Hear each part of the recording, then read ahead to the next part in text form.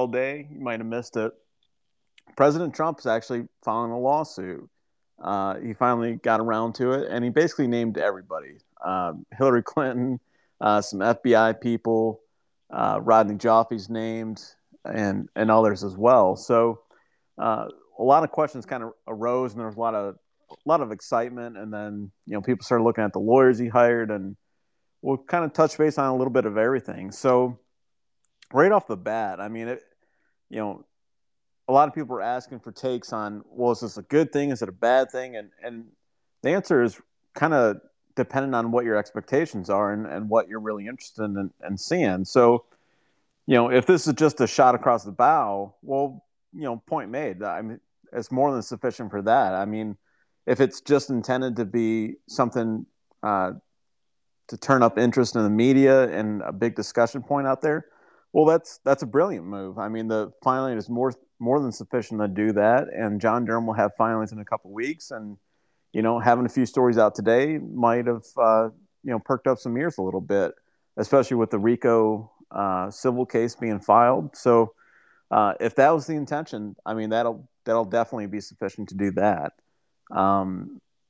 If the intention is to actually get to the discovery phase, there might be a few issues, and I'd definitely leave that point open for some of the lawyers to come in and talk a little bit more about the legalities of the case. Because, as I said, I mean, there's a lot of people named in this filing, and I know there are some deficiencies, and a couple that some of the lawyers pointed out to me in DMs. First off, would be with the RICO case, there has to be predicate offenses, and the filing doesn't really go into that. And the statute of limitations is really 4 years. So you're looking for predicate offenses that occurred in the last 4 years. And the filing really doesn't talk about any, right? Everything it talks about is way back in 2016. So, they can do an amendment and they can do like an addendum and add in some of that information, but they're going to want to do that pretty quickly here, I would assume. And again, like, I'm going to leave that wide open, and hopefully we have, Ship or King come in, and I'll let them kind of enunciate what all that means. I mean, there's plenty of predicate of events, I think, within the 4 year statute of limitations. So, you think about like the July 2018 letter that was sent to Congress from the FBI, where they basically said, yeah, there's nothing wrong with Danchenko. We found him to be honest. And by that point, he had been interviewed like 7 times, and there was no basis whatsoever to offer any conclusion that Danchenko was being honest, or that any reporting was substantiated. I mean, there's nothing there in July 2018. So I might look at something like that as a predicate offense. I'm sure if we really thought about it, there's probably a few others. And again, I'm going to leave that point for lawyers to kind of get into, because that's really not my area of expertise. So, MB, I mean, did you have any thoughts on the filing today? Is there anything came to your mind? Well, my first thought was I had no idea that you could sue somebody civilly for RICO. That to me was like, wow, that's really interesting. So, definitely from a non-lawyer's point of view, it's okay, well, what are the details of all this? How serious is it? Is it really something that has legs? And I think King pointed out that it was like triple fines if they were actually, found liable, or, if the lawsuit actually happened, that it would be 3 times the fine. So, the money to these people doesn't really matter, but it's just interesting that is something that you could do in a court. The other thing about RICO that I always picked up from King and Ship and other people is that it's a really complicated thing to prove criminally. I mean, it's always like, oh, yeah, RICO. Everyone says that's a charge, for all the Spygate. That's always been something that people have been, screaming for. And the former prosecutors always seem to be like, well, no, it's really hard to prove. It's complicated. You're almost always better off, doing something else with conspiracy or other charges, because RICO is just, it's not this, well, these people conspired to do something and therefore it's RICO. So I'd be really interested as well to hear, is it going to be that difficult in a civil case to prove? I assume it's not going to be easy. And how serious is this case, or is it just, maybe it's just Trump and his people, wanting to be in the news and giving a fuck you and saying, hey, why not? We're going to do it because we can.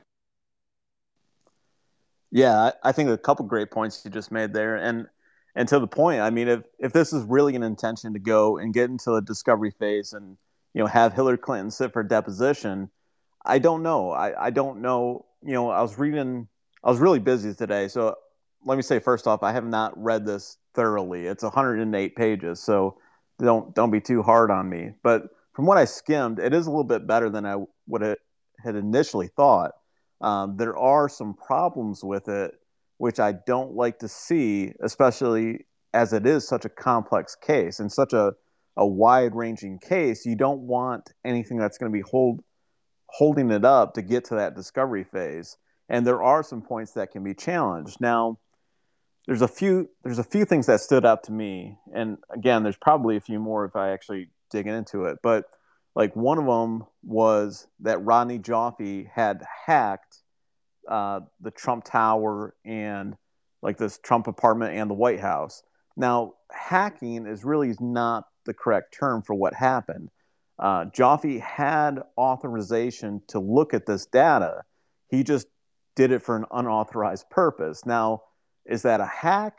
I don't know if that's the correct verbiage to really describe that.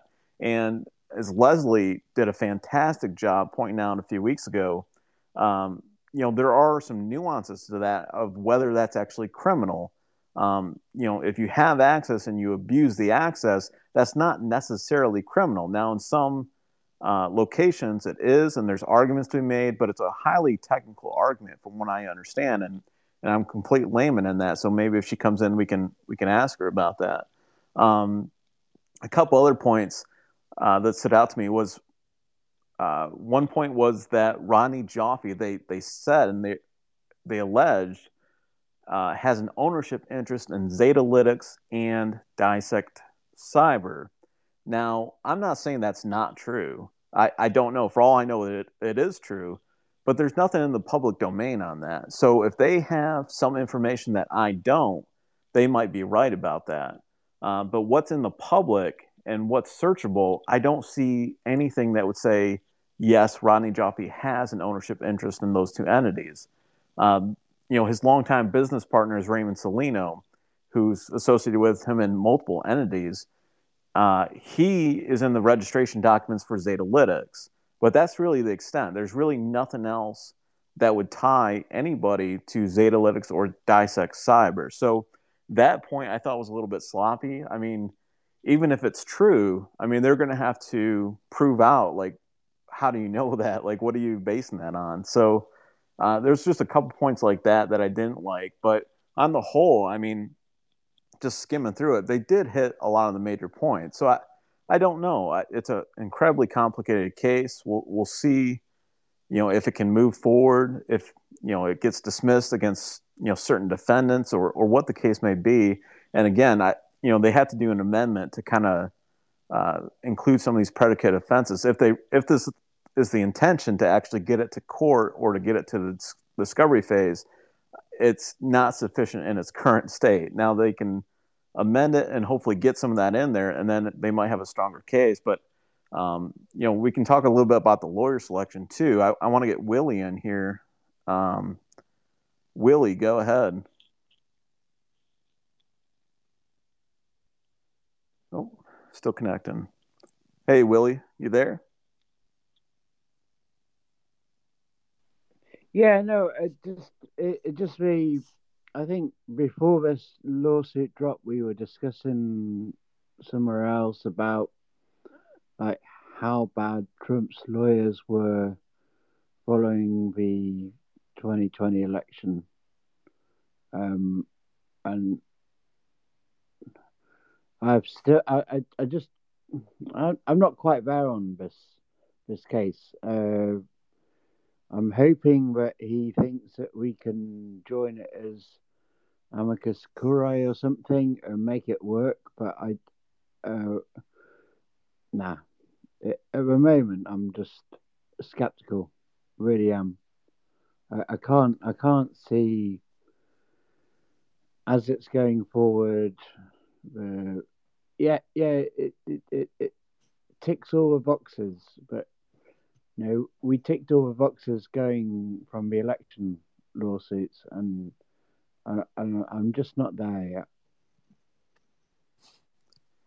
Well, we'll see, right? And that's kind of the point I made off the bat. I don't think you were here. I mean, it's really, what's his intention? If it's just a shot across the bow to, get this in the news, that's job well done. I mean, that there's nothing wrong with that, by the way. I mean, if he's just, he wants it in the news so that when John Durham's indicting people here in a couple weeks, there is, something to reference and something to talk to.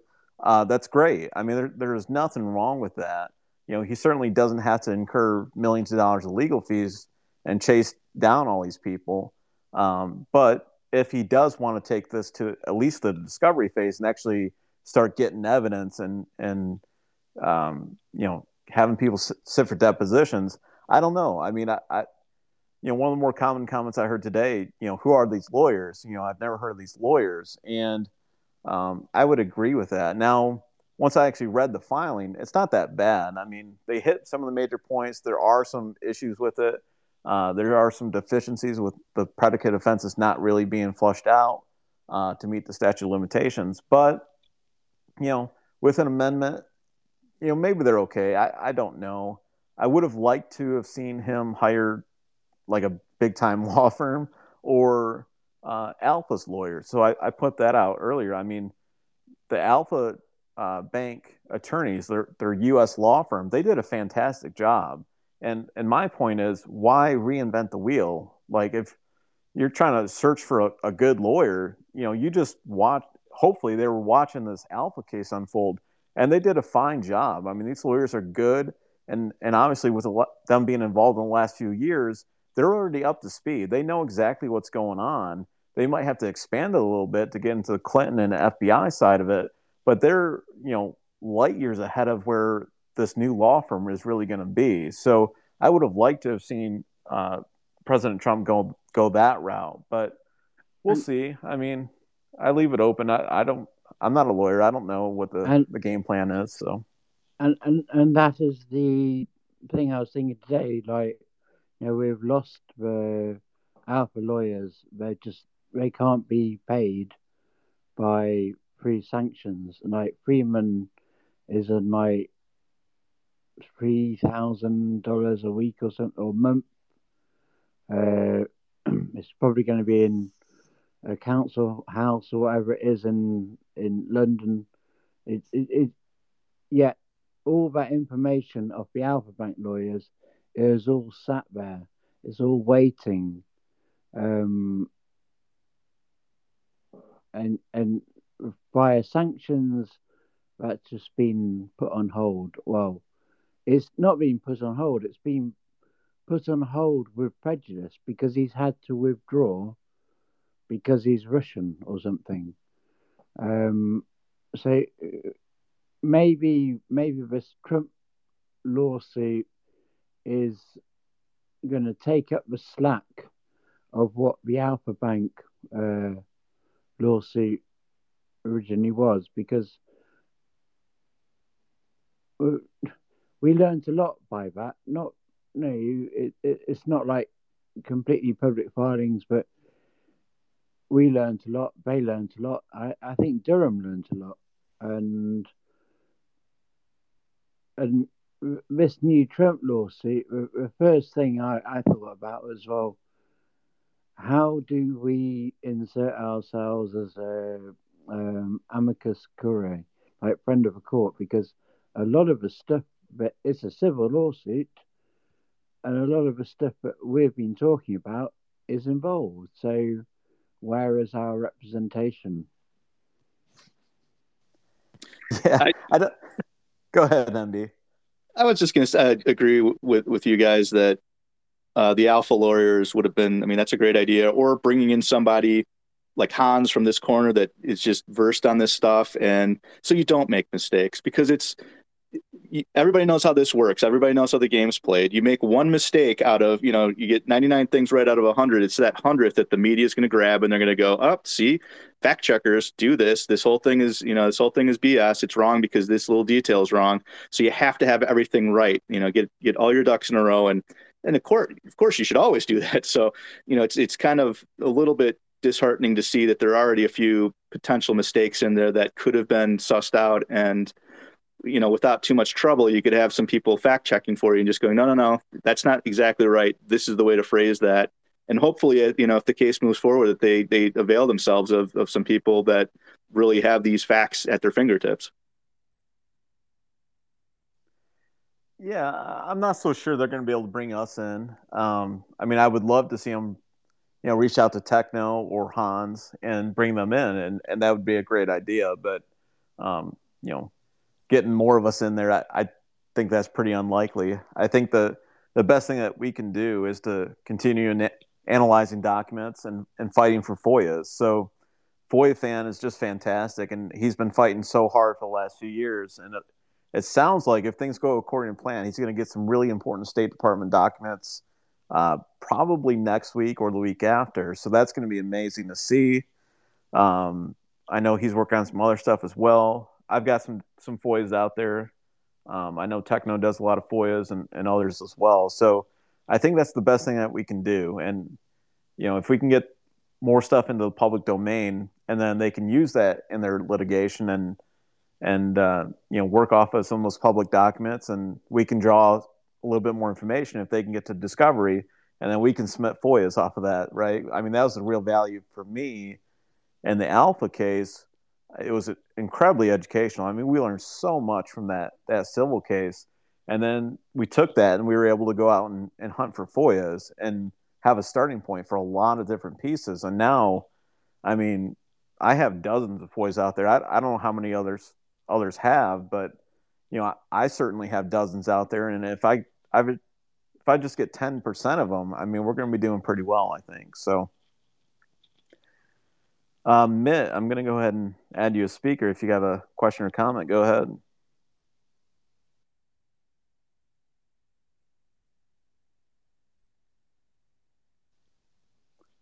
Mitt, go ahead. Hey, yeah, whether formally or informally, I think the ideas of Technofog and Hans and all that, those are, absolutely fantastic. I've gone in to district attorneys' offices and been an expert witness and then also an expert information provider in those situations.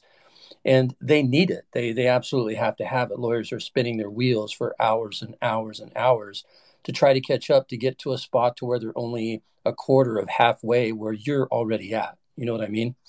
So, but to go in formally and be part of it, of course, you'd have to be vetted. Whoever ends up doing that, be vetted. I'm sure Techno and Hans have no problem with that. But getting in front of them and supplying the information, it never ceases to amaze me. Everyone that that you hear from when they comment on this story, not in this corner, but I'm talking about in the public, someone that's got some notoriety and some public chops, and congressmen, senators, people within Trump's circle, and I'm always flabbergasted with the either the lack of information that they have or the complete ability to be unaware of what they're talking about as far as this Russiagate event takes place. And for you to be able to sit down in front of those guys and say, hey, look, this is what we've done. And you may be able to do a little legwork ahead of time by going through the filing, picking out the areas where you think you have the most information and the best information, and collating those two things together. And, if I was serious about it, I would spend the $700 for an hour of time with that particular attorney firm and just go in for a consultation, you paying them and saying, hey, this is who I am. This is my curriculum vitae. This is your filing. I've highlighted, notated everything that I think is important as far as I'm concerned.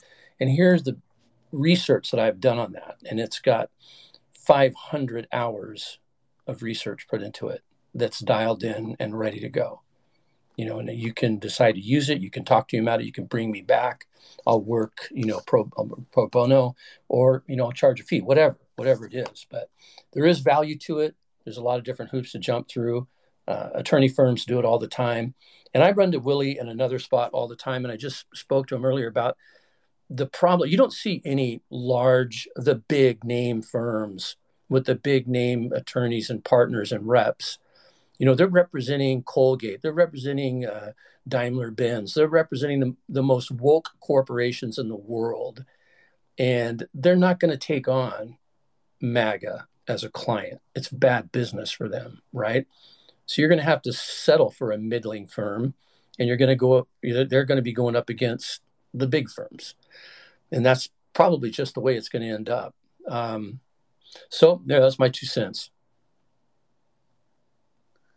Yeah, I think you had a lot of great points there, and I think that was kind of the feeling that I had about the guys that representing Alpha Bank, right? Because they can handle the heat. They just represented some Russian oligarchs in the midst of everything that's going on. I mean, that takes some backbone to do that. So I figured, somebody like that, they can handle the pressure, and that would have been a great resource for President Trump. So that's another reason that I was kind of thinking of them. And I mean, to your point, you kind of alluded to it. I mean, if somebody was starting from point zero, and a lot of people in the media are on the story. I mean, they've reported on it, but they literally have no idea what's going on. They haven't spent 20 minutes looking at all the documents that we have available now. And, one of the real challenges that I see coming down the road, especially when the indictments get to the point where you can't ignore it anymore, is the media is not going to have a starting point. I mean, there's no experts for them to bring on. They don't have any in-house information on this. And you can't learn everything you need to learn to report on this accurately. Like you couldn't start now and be ready by the end of the year. There's just not enough time. I mean, it takes a couple years of digging through these documents, bouncing it back and forth off of sounding boards and people that actually know what's going on as well. And, handing it back and forth before you really understand what's really happening. So, to have that level of knowledge is just not something that anybody in the media is going to have when we really need them to have that. So I'm really concerned about what that's going to spell out for us, because, it's one thing for John Durham to bring the indictments, but if there's not anybody that's going to be able to translate that for the American public, I mean, is the ball really going to get moved forward? I mean, does Hillary Clinton pretty much have to be prosecuted for everybody to know that there's, something there? I mean, is that what it's going to take? Or, can they bring on the sleuths? I mean, there's nothing wrong with them reaching out to Fool Nelson or Hans or Techno and hiring them. Like, bring them on, you're the consultant. You're going to be on air. You're going to report on this, and we're just going to trust you with it. And I think that's what I would hope and like to see, but I just don't see that happening. So started to ramble there. I'm going to add somebody else that's requesting to speak here. That one guy. Go ahead. Are you talking? Hey guys, just a couple quick points. I am a practicing attorney, and I just wanted to address first, the idea. I'm right there with you. I'd love if Trump could get a big law firm involved in this, but a big consideration before you take on a client is going to be conflicts of interest. I mean, if you look at who represented Alpha Bank, that would be Skaden. Skaden, had to pay out a settlement relating to the Manafort indictment. I'm sure they've been involved in other cases, so it's not just this matter. It's a law firm's going to have to look through their records and see if they've ever represented a client adverse to Trump. And as you can imagine, most of these bigger law firms are run by left-leaning attorneys, and they are more than willing to sue Trump. So that's one consideration. And then in terms of, using some of these sleuths as experts, I really just struggle with how that's going to work, at least in court. You're going to be subject to a Daubert motion to exclude, and good luck showing, peer-reviewed methodology to back up their opinions. I guess you could say, relying on experience by itself, but I really think the way to go is just to try to rely on them as consultants. But yeah, just my 2 cents. Yeah, I agree with that. That I think as researchers, if nothing else, that are, just someone that can say, look, you can't say that. We haven't proven that. Say this instead. so it doesn't work its way into filings. And if you're doing, media, it doesn't end up on television, because that's the stuff that really kills us is people get out over their skis and then it gets run with. And all of a sudden Fox News is saying something that's just not supportable. And it just starts to look like a big conspiracy theory. And that's something we're going to have to battle against all the way through.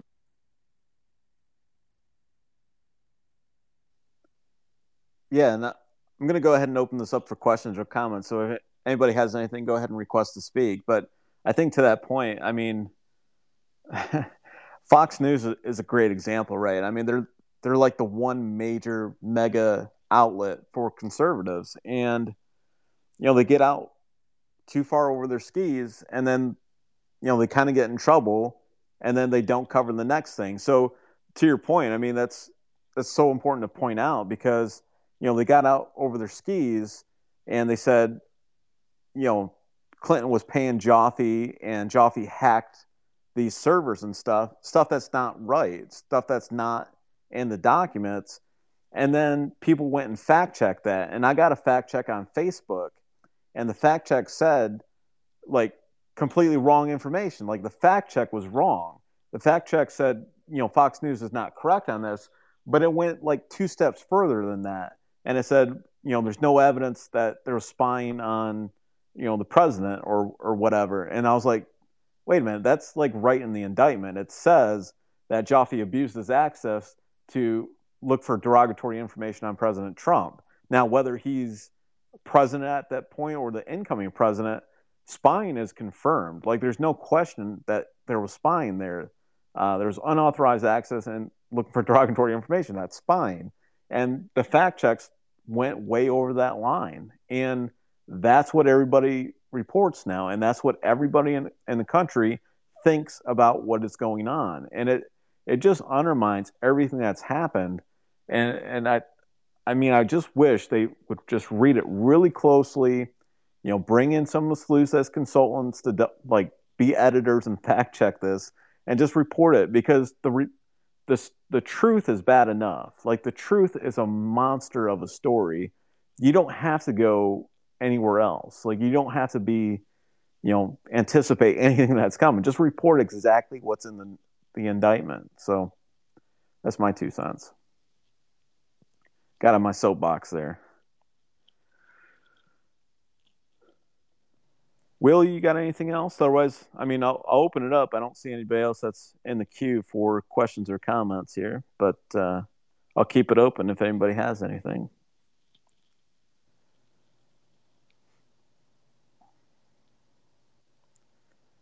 Let me check my DMs here. I guess I have a few other people that have asked me some questions that are unrelated to this filing. So I'm still pursuing some FOIAs. I can't really preview stuff that's coming, but there will be stuff coming. Sorry, I have to tease you guys. I mean,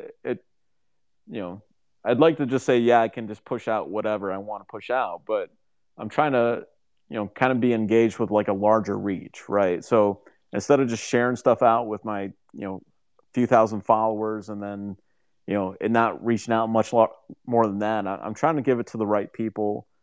So it's in national reporting and everybody can access it. So, trying to hold on to scoops and feed them and layer them correctly. And when I can't do that, I'm going to push it out. I'm not withholding anything for like any other purpose than to like the maximize the reach. That's the only reason I would do it. So I have a lot of FOIAs out there, and I've got good news on a few of them as far as processing, good news on identifying records. And so I'm in a good position to fight for stuff that I'm looking at, and should be interesting. I mean, I'm just pursuing a lot of stuff. So keeping it open, guys. If you guys got questions or comments, go ahead. Otherwise, I'm going to end this one. Well, another 5-10 minutes here. I'm just going to say right now, like, I don't know, it's like, I can't remember when you started bullying Georgia Tech, but it was a whisper of a dream back like 5 or 6 months ago. I said, oh, could we FOIA Georgia Tech as a throwaway comment? And and like now you have this like amazing amount of research and FOIA documents which are just there, and 6 months ago we didn't know that we could FOIA Georgia Tech. We didn't know Yeah, I mean, stuff. I give a lot of credit to Margot Cleveland because she was the first one to do it, and she came back with a number of files specific to monos, I believe. Exactly. And then I just had this curiosity. I was like, well, are there more FOIAs? And I was like, you don't want to ask people to put in FOIAs or whatever if it's like, you don't know what's going on or whatever. Like I was nervous to ask her, so I was just like, you know what? I'll start putting in FOIAs. And so I got COVID around Christmas, and like couldn't go to any family events, and I just had like a full week where I was just sitting around doing nothing. So I just started putting in FOIAs, and I must have put in like probably 70 FOIAs, and I put in a few to Georgia Tech, and I was like, I put in 70 FOIAs, and I was like, if I just get one process, I'll be so happy. And then a few weeks later, I got my first FOIA process, and it was like from the state of Illinois. I was looking for stuff for GRU related to something Mueller was doing. And it came back, and it was just news articles. And I was like, oh, that sucks. There's nothing. And then, like, the next day, I started getting stuff from Georgia Tech. And, man, I'm happy to see them process stuff under FOIA. I mean, Georgia is like the model for the country. I mean, they do FOIA the right way. And I'm happy Georgia Tech kind of follows the law to the letter of the law and the intent of the law. And they just push out documents. I mean, you FOIA something and it's in accordance with the law, they're going to give it to you. And yeah, now I've got like over 1,000 pages of documents from Georgia Tech. I've got more stuff in the works. And yeah, I mean, I had a quick talk a few days ago, and Daniel, I don't know if you're here or not. Daniel stepped to the plate. I know he put in a couple FOIAs, but FOIA fan and I just had like a quick 10-minute talk one day about putting in FOIAs. And if anybody's interested, like if you've ever had a curiosity about what the government has on a certain topic, Russiagate or not, don't be afraid to put in FOIAs. It's really a simple process. There's plenty of examples of FOIAs online, or you can reach out to me. I'd be happy to help you. The fees are usually pretty low. If you're looking at like high fees, you'd probably want to modify your request. They're usually not that bad. So yeah, don't be afraid to put in FOIAs if anybody's out there. Yeah, I think the whole Georgia thing, we got put off with the whole election thing.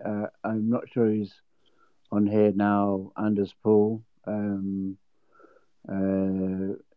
Miller's, whatever I forget his handle, but this was like back in the elections, and oh my god, he put in it's open records, not FOIA in Georgia, and he put that in for the video of all the drop boxes, and they came back with this. It was like $40,000 just to store the election drop boxes, and he was willing to pay it, but anyway, somebody else had done it. The Truva Vote or somebody in Georgia, and that's not happening. But people putting in FOIA or open records requests is a great way to like hold everything to account, basically.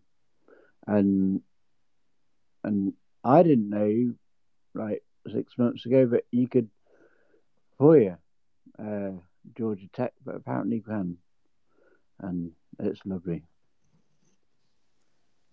Yeah, absolutely. I mean, it's a nice thing, right? I mean, if they get money from the federal government or the state government, generally speaking, you can probably FOIA them. There are plenty of private universities, unfortunately, that I'd like to FOIA that I can't. So, yeah, kind of lucked out on that one. I'm really happy they did all this stuff in Georgia, and I'm happy they did it at Georgia Tech so that we could have access to it. And I see we have Daniel here. Daniel, congrats, man! I saw it put in the FOIAs a couple days ago. That's awesome, dude. My first FOIA. I was so happy. I actually had to do 3 because it had to do to each different DHS entity that FOIA fan recommended. But how long do I gotta wait for a response to that? Do you think? Oh, dude, you're never gonna get those. But it's awesome that you did it. Damn, maybe I'll have to take DHS to court then. No, I mean it's really awesome that you did that and you stepped up and put them in, and it was really easy. Everyone should do it. Everybody should do it, but yeah, I haven't actually gotten anything back from DHS yet. Interesting. I know it does update once it's assigned for processing, and it'll give you a timeline. So I think my first one, I want to say it's scheduled to be processed in June. But they are a little bit more clunky. Everybody with the federal government, all the agencies are pretty clunky and slow to respond, and they push back really hard on stuff. So hopefully you'll probably get an email here in a couple weeks, and they'll give you like a status update, like a confirmation that it's been like assigned for processing. So it'll be a while, but it will get processed. It'll probably be processed within a year. So that's awesome. Hey, I just can't wait. I did have another question though. I was thinking about Chris Steele, and I remember Durham impaneled the court in the UK, right? And I don't remember whatever happened with that. I just didn't know if you remembered what happened with all that stuff. If he actually ever got documents or a deposition. Yeah, so I'm doing this one from memory, so don't hold me to anything. But I want to say it was December 2020 or December 2019. It was one of those years. And Durham enlisted the help of like a law firm in Britain to kind of force Steele to do something. And they basically weren't going to do that. But what came of that was Steele agreed to hand over his notes related to Alpha Bank stuff. And the Alpha Bank notes did come to Durham, and I don't know what was in them that hasn't been released or anything. But that was used as part of Durham's investigation, I'm sure. But beyond that, I don't know that Durham's gotten anything. I don't know if those efforts continued to force him to, sit for a deposition or cooperate. But yeah, Durham did get a little bit, but other than that, I didn't think it sounded too promising. So, do you think if he's not going to get indicted, do you think he'll try and get him to testify? I think Steele's going to get indicted. Do you think so? Foy fan said he didn't think Steele be indicted, but Simpson probably. I think Simpson and Steele will probably be indicted. I don't know that they'll get Steele extradited. Probably a 101 charge, 1001.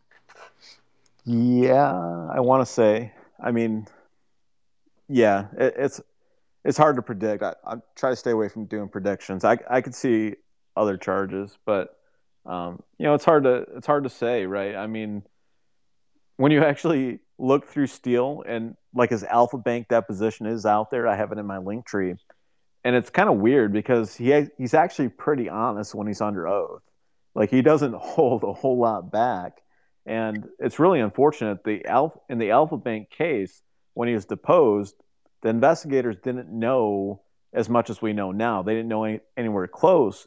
And you actually have Steele telling the truth, and then these British investigators are kind of hammering on stuff, and it's like, no, he's actually telling the truth. So that sucks. It's kind of weird, and there are some good points out of that deposition, but unfortunately, I mean, if the investigators knew what we know now, it would be a really interesting thing to see. If only. Yeah. So 2 things I think is going to happen. Well, one thing, like Steele might get like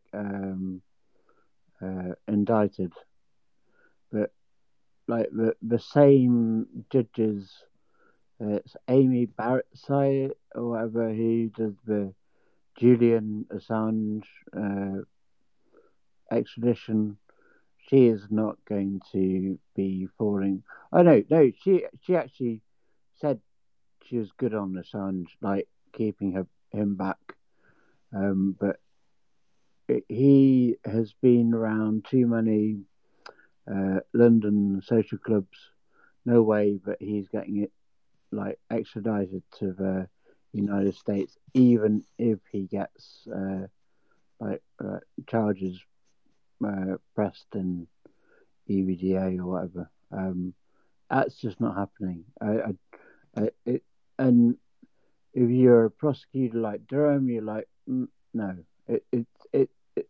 The political ramifications of trying to extradite an ex-MI6 head of Russian station, Moscow station, to the UK, you're going to have to like give up the lady who ran over that person out in Norfolk or whatever. I just don't see that happening. That didn't stop Mueller from indicting all those Russians and Russian companies for basically political show. Yeah, but we all know that you can't like extradite people from Russia. Yeah, obviously. But the UK apparently you can, but it has to go through some judicial process. Oh, so if he's like indicted, it would automatically start that? Well, no, you can indict the GRU. So apparently the advanced APT people, so advanced persistent threat people, 28, 29, and like, I'm sorry if I'm wrong on this, but apparently the APT, and this all goes back to Rodney Joff, CrowdStrike, it's not that it's like the APT, I think according to Walkerfire, is this advanced persistent threat whereby you're not just within the internet ascribing a random, like, oh, it might be Russian. They're actually taking it down to a person at an IP address which they've somehow got around the VPN, and it is an actual person. So, and this is something I'd always like. I always thought like APT 28 and 29, Fancy and Cozy Bear. I just thought, oh well, they attributed them to the Ukrainians or the Russians or whatever. I don't know. The people who did the DNC hack, they were somehow attributed to Russian people. But Walkerfire, I think, in a tweet a while back, he said that no, this APT is actually attributing them to an individual, a like £400 hacker behind a computer at behind a VPN wherever, but they could attribute it to somebody who was there and doing it rather than, oh yeah, it's just the Russians. And so that APT, the APT that Joffe and all that lot were doing, the Greek guys at Georgia Tech. Well, this was trying to like pin it to a person in a place. Now, and I was thinking about this. Like, how do you pin that to a person? And then I was listening to Rekieta Law last night, and how they pinned the kid who got 3 months jail rather than like 10 years or something, but how the FBI guys pinned his like sharing of like paedophile pornography, but the way they did it, they didn't quite send something because it didn't, the file size didn't work or something. They needed another address, so they begin to take these little bits of information and they build them up into this what is apparently an APT. So by and the cyber defenses in the US, they're basically okay. So we see this action. Can we link it to another? Can we extract something, make them do something that will like definitely identify them as this APT, like this. Willie, do you mind if I jump in with a couple points? Yeah, so there's there's a lot going on there, right? So attribution is kind of like a blanket term that everybody's kind of throwing around. So it can mean different things based on who you're talking to and what's involved in that conversation. So there's a GRU attribution where you can say it, you think it's the Russians, and APT 28 you believe is Fancy Bear, which interchangeable terms. You think that's a military branch called the GRU. It's part of the Russian military, and there's a lot of elements to this, and I'll probably miss a few, but you have CrowdStrike and the FBI going in, and they're analyzing the hack, and their sensors are immediately saying, allegedly, that the Russians are involved with this hack. So you have some indications there. We don't know what's in the CrowdStrike reports, but at some point they conclude that it was the Russians that hacked the DNC.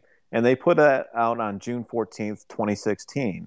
Now, right around that same time, when they were going public saying it was the Russians, they were actually just giving the files to the FBI. So the FBI hadn't done any analysis yet.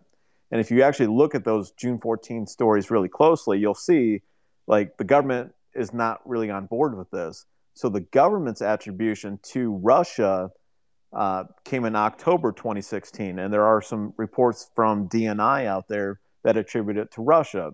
And then there's another attribution, and this is kind of the point that I think you're making. How do you go from saying, well, it's the GRU to saying, okay, it's these 12 individuals? And that's a point that we still have to flush out a little bit. And I think it's really interesting and important to keep in mind that, a few months ago, we got a Bloomberg article, and this was December 2021, just a few months ago, that indicated that Ilya Sachkov and Sergei Mikhailov had some role in helping the U.S. government basically attribute these attacks. And I found that really interesting because, these are people that are helping attribute it to the GRU, and there's a lot of animosity between the FSB and the GRU. They're competitive, the competing agencies over in Russia, so they don't get along, and they do have a long history of setting each other up. And the question that I had when I read those stories was, well, the technical data must not have been that strong, right? If you need human reporting to tell you who was involved with this hack, then the technical analysis must not have been that strong. It must not have been that conclusive. And one other point that you just alluded to as well was Rodney Joffe.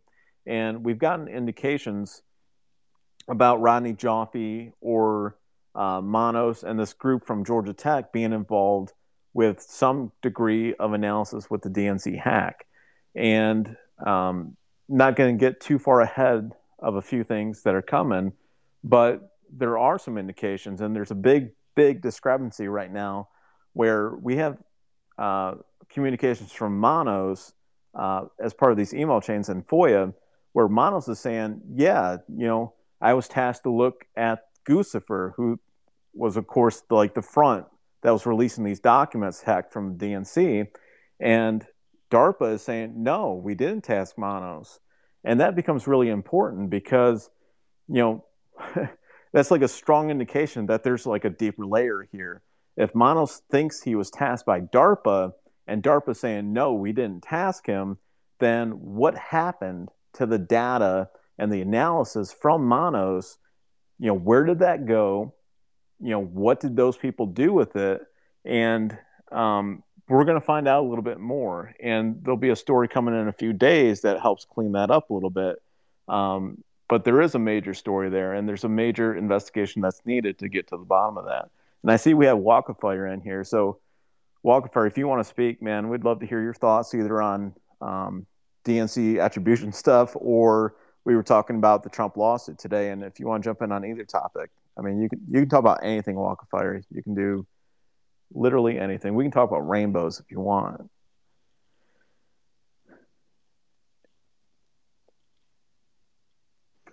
Oh, yeah, there we go. What's going on, Walk of Fire? I make it mandatory for Walk of Fire to speak when he comes in. Well, hey, good. I was just planning to talk about rainbows today. No, I appreciate being asked to speak. I don't want to interfere with the train of thought that everyone's already on. I just popped in maybe 1 or 2 minutes ago, but I'll sit here, and if I've got something to contribute, I will certainly do so.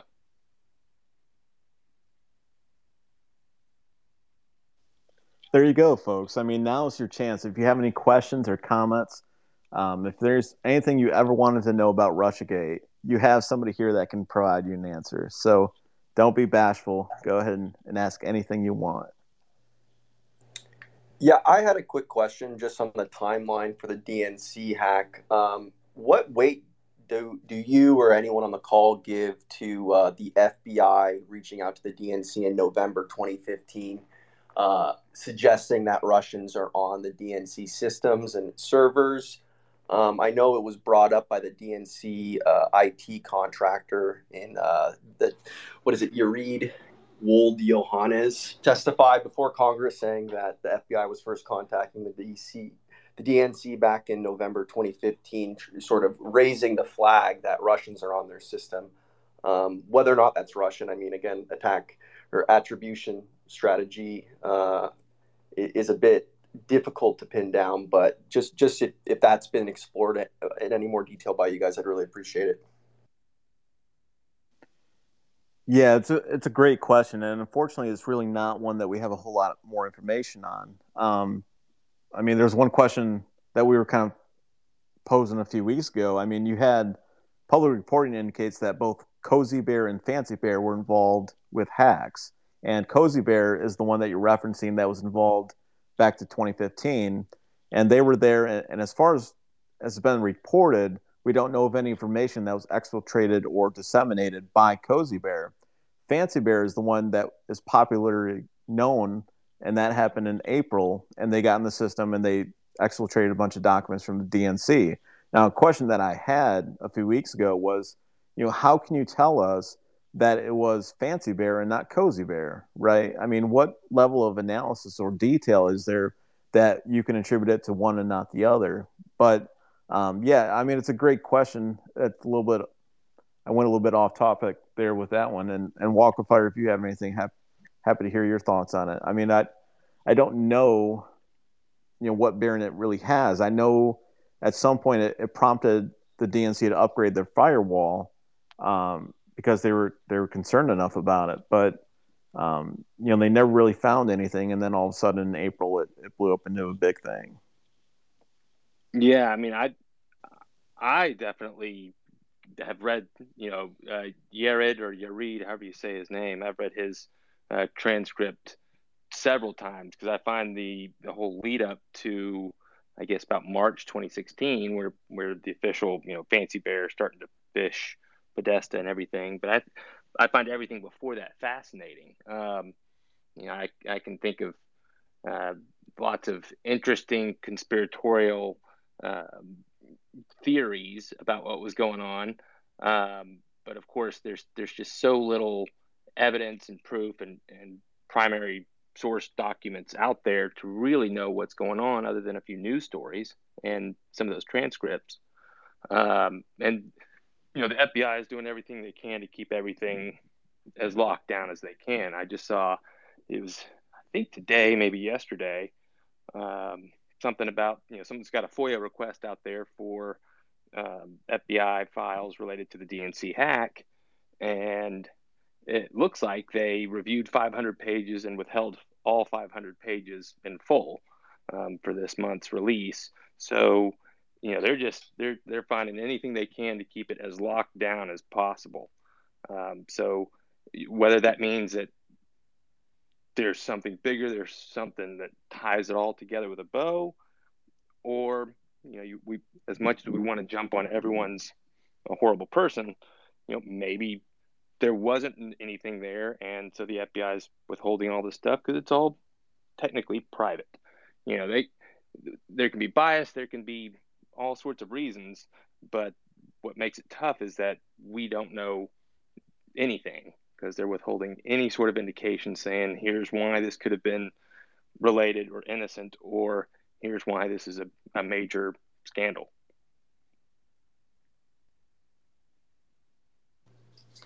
Well, it's also particularly interesting to me the fact that Yurid testified that they were unable to find any evidence of Russians on their systems from November until April. And then suddenly in April it pops up and, now they are able to identify Russians. Oh, well, yeah, absolutely. It's weird, even their innocent story of we can't find anything, and FBI comes back to them several times. I think the first visit or phone call was back in August or September of 2015. And they keep saying, no, we don't know anything. But then the FBI comes back and says, no, yes, here's more indications. Here's something's happening. It's not clear on whether Yurid was getting that information up to the top. Some stories say no one was told. And then other stories will say, yeah, they went straight to the top and everyone was talking about it and they couldn't find anything. It's very, very weird. One thing that I've found is very interesting to look at is the FBI, according to Yurid's transcript, got real involved about mid-April, and they were having to stage and transmit some log files and everything to the FBI somehow securely.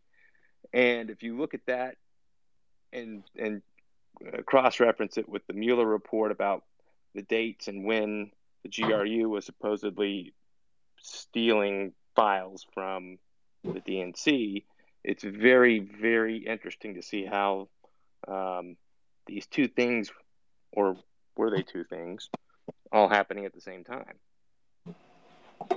Hey, Walk, what's the earliest attributed date when Hillary and the Hillary campaign started concocting their scheme to, hey, let's tag Donald Trump as a Russian agent?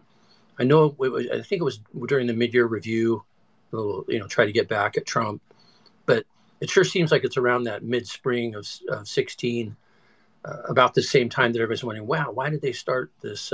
They didn't see the Russians in the system. No, all of a sudden in April, they do see the Russians in the system.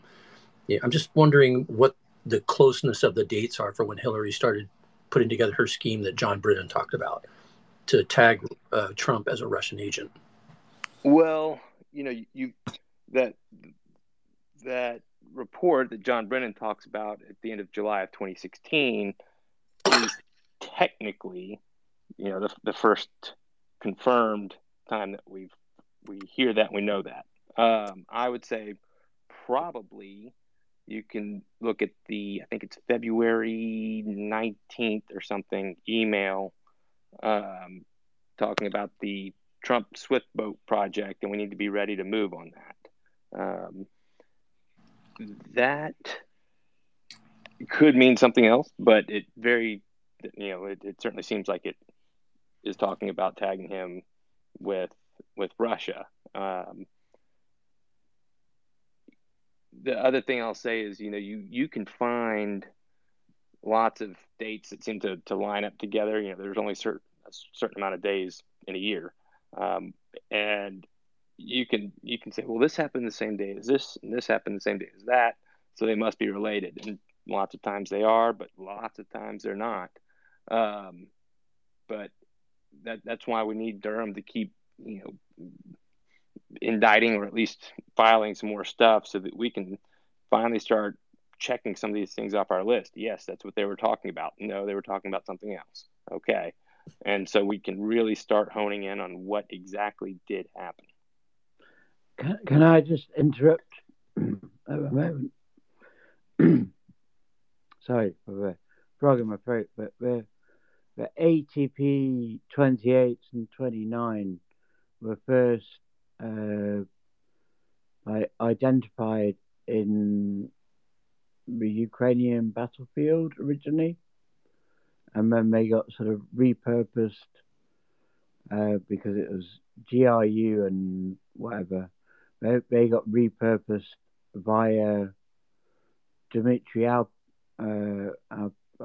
can never pronounce the surname, Alperovich or whatever. So these APTs are things which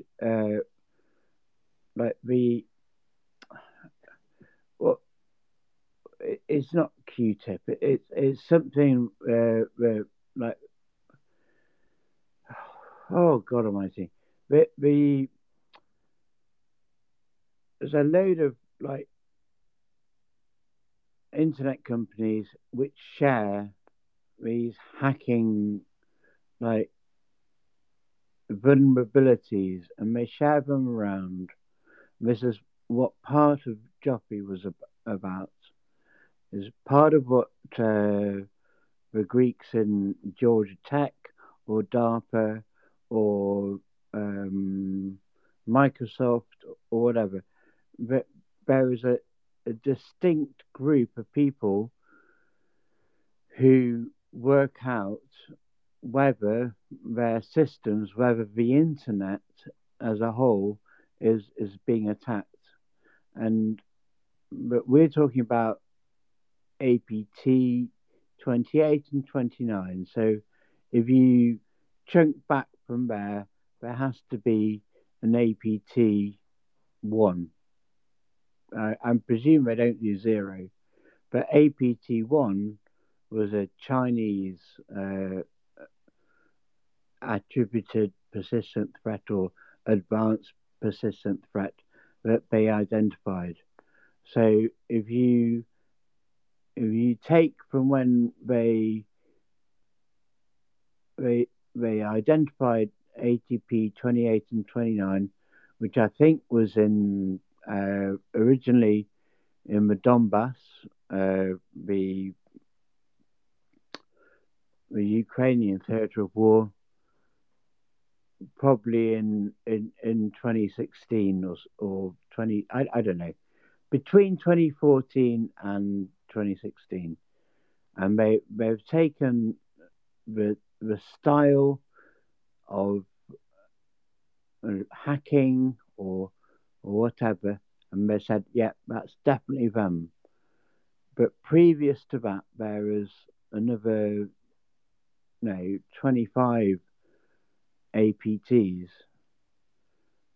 and this is coming from the same attribution group that Joff is part of, that the Greeks in Georgia Tech are part of.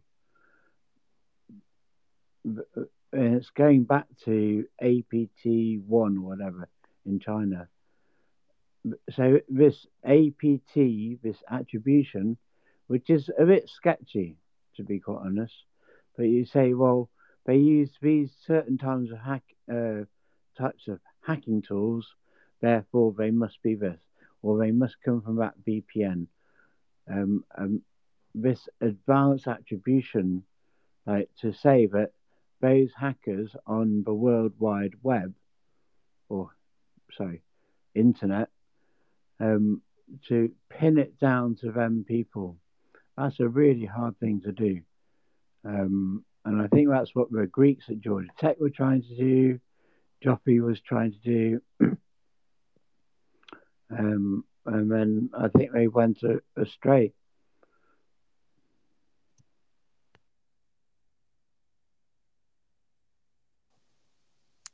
Yeah, I mean, a lot going on there, right? But yeah, I mean, to your point, FireEye, I think, was the first to identify Fancy Bear, and that was in 2014. And there is a little bit of dispute out there. I don't think there's too much to it where there's a little bit of dispute about whether it's actually a Russian group. I mean, there's no real confirmation other than, the company seems to operate during time zones in Russia, and they seem to carry out missions that are uh, against Russian enemies, more or less. And I mean, to your point, which I think is a good one, I mean, a lot of the attribution analysis that gets done is sources and methods. So if you're an analyst, a cybersecurity analyst, and you say, well, this group does these techniques and it's pretty common to them, every group's going to have their signature. I mean, technically you could just replicate that, right? I mean, if you're really good at what you were doing, you would just replicate it, and then all of a sudden you're Fancy Bear, right? So the attribution analysis without technical backing seems to be pretty limited, and it's hard to draw too many conclusions about a group, let alone, I imagine, trace it to specific individuals. So I think that's a good point. Draft Guru, I'm going to add you as speaker. Mario, if you're still here, I was going to add you, but looks like you're gone. So, Draft Guru, how's it going?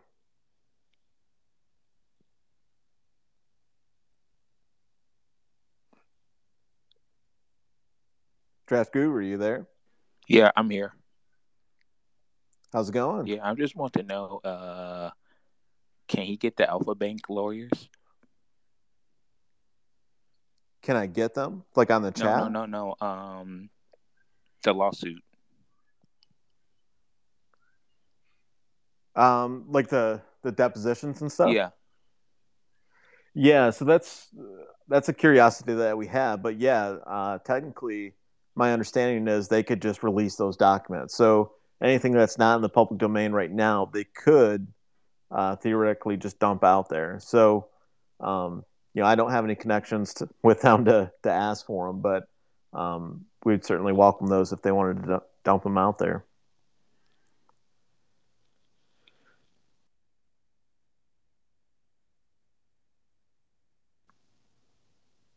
Alrighty. Anybody got anything else?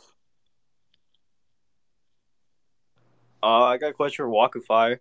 Yeah, there you go. What do you think the next public step in terms of investigation is going to be? We've seen him start to dismantle Steel Source Network and him go after the Alpha Bank stuff. What do you think is going to come next? And do you think there's going to be anything surprising, like that we weren't expecting, or what do you think? I mean, that's an interesting question. I guess we've seen 3 indictments total. Kevin Kleinsmith, and then Sussman and Danchenko, and they all seem to be completely unrelated. How many different strings of investigation does Durham have? Who knows? It could be something against someone in the intelligence community about the hacking and everything. It could be someone in Hillary's campaign. It could be just that we get more in the Hillary or in the Danchenko and Sussman indictments. He's been doing a good job with his filings and giving us some information there. And the things that we've learned from both of those indictments are they're huge. They're huge chunks of the story that we had no clue even happened. all sorts of new characters being introduced to the saga. So who knows? It'd be nice to get something that wraps up some stuff that we've all had questions on for a while. But at the same time, he could just blow all of our minds with some crazy other aspect that was going on that we had no idea about. And it'd be really fun if some of the theories that lots of us throw out on Twitter every day that seem unconnected to reality would be confirmed. I mean, that would be fun, I guess is not quite the right word. But who knows? I mean, I'm anxious to see what he has. I'm apprehensive that he's going up against quite the machine there in Washington, especially with all this Ukraine stuff going on. I mean, Ukraine, in my opinion, is a huge part of all of this. And, oh, sorry, you were going to indict someone or file something talking about how Ukraine was involved. Well, we can't do that right now because we all have to stand behind Ukraine. So you got to hold off on that for a while. I mean, that's a big hurdle for him to overcome. Not because it takes it from the political spectrum to the actual national security spectrum. Kind of almost with some of this stuff with Jaffe. Jaffe's got his little side thing going that's all sealed, where he's trying to get all the references to him stricken from Sussman's, from all the pleadings in Sussman's case. Probably he's just trying to weasel out of it, but it's all sealed. We don't know. I mean, this could implicate all sorts of things. So he's got a very tight line that he's got to walk, and hopefully we get a lot of good answers, and just how he chooses to give those to us will be quite interesting. Thank you. And do you think he's restricted by the size of his team? He might not be able to handle like as many cases at once. So keep taking it piece by piece, or do you think the size of his team can impact the speed? I mean, yes and no. I mean, you get something too big, and you've got a lot more potential for leaks. You've got a lot more potential for interference internally with the team. You get it too small, and you've got some issues analyzing and getting through all the facts that you're looking at. I was just able earlier today to listen to Lee Smith's first episode on Call-In, and he had Devin Nunes on, and I think they recorded that a few days ago. I encourage everyone to go listen. It's pretty quick, and it's a good conversation. But Nunes talked about how the American people, those of us out here that dig on these things, that look at these things, were a tremendous help to him and his investigation in the House, because there was just so much stuff to go through and wade through, and he would see some of the stuff that we would find, and it would help point them in the right direction, or at least to remember where they read something, where they saw something. Wait a minute, I remember this, but I don't remember where I saw it.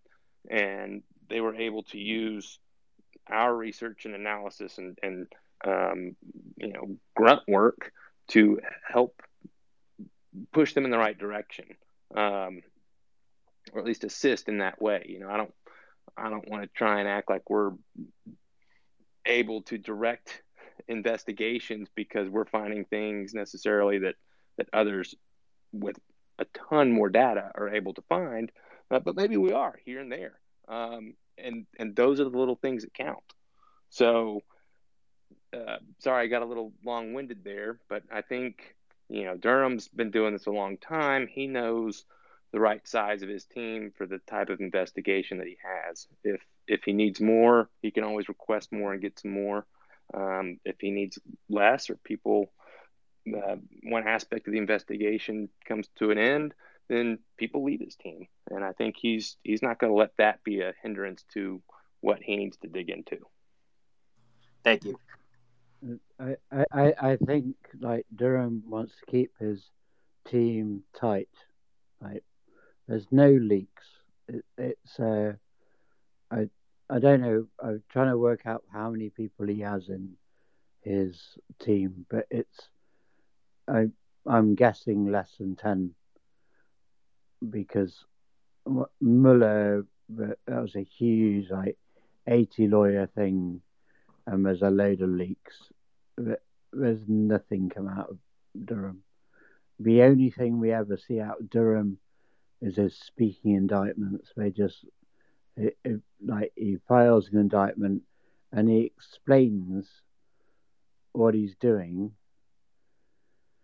and in part I think that he's also begging for, not begging, that's the wrong word, but he's also giving the green light for us to carry on our investigations, the same investigations that led Nunes and Cash and whatever, and the same OSINT stuff, which is ongoing. And I don't think they have the resources within a Merrick Garland like DOJ.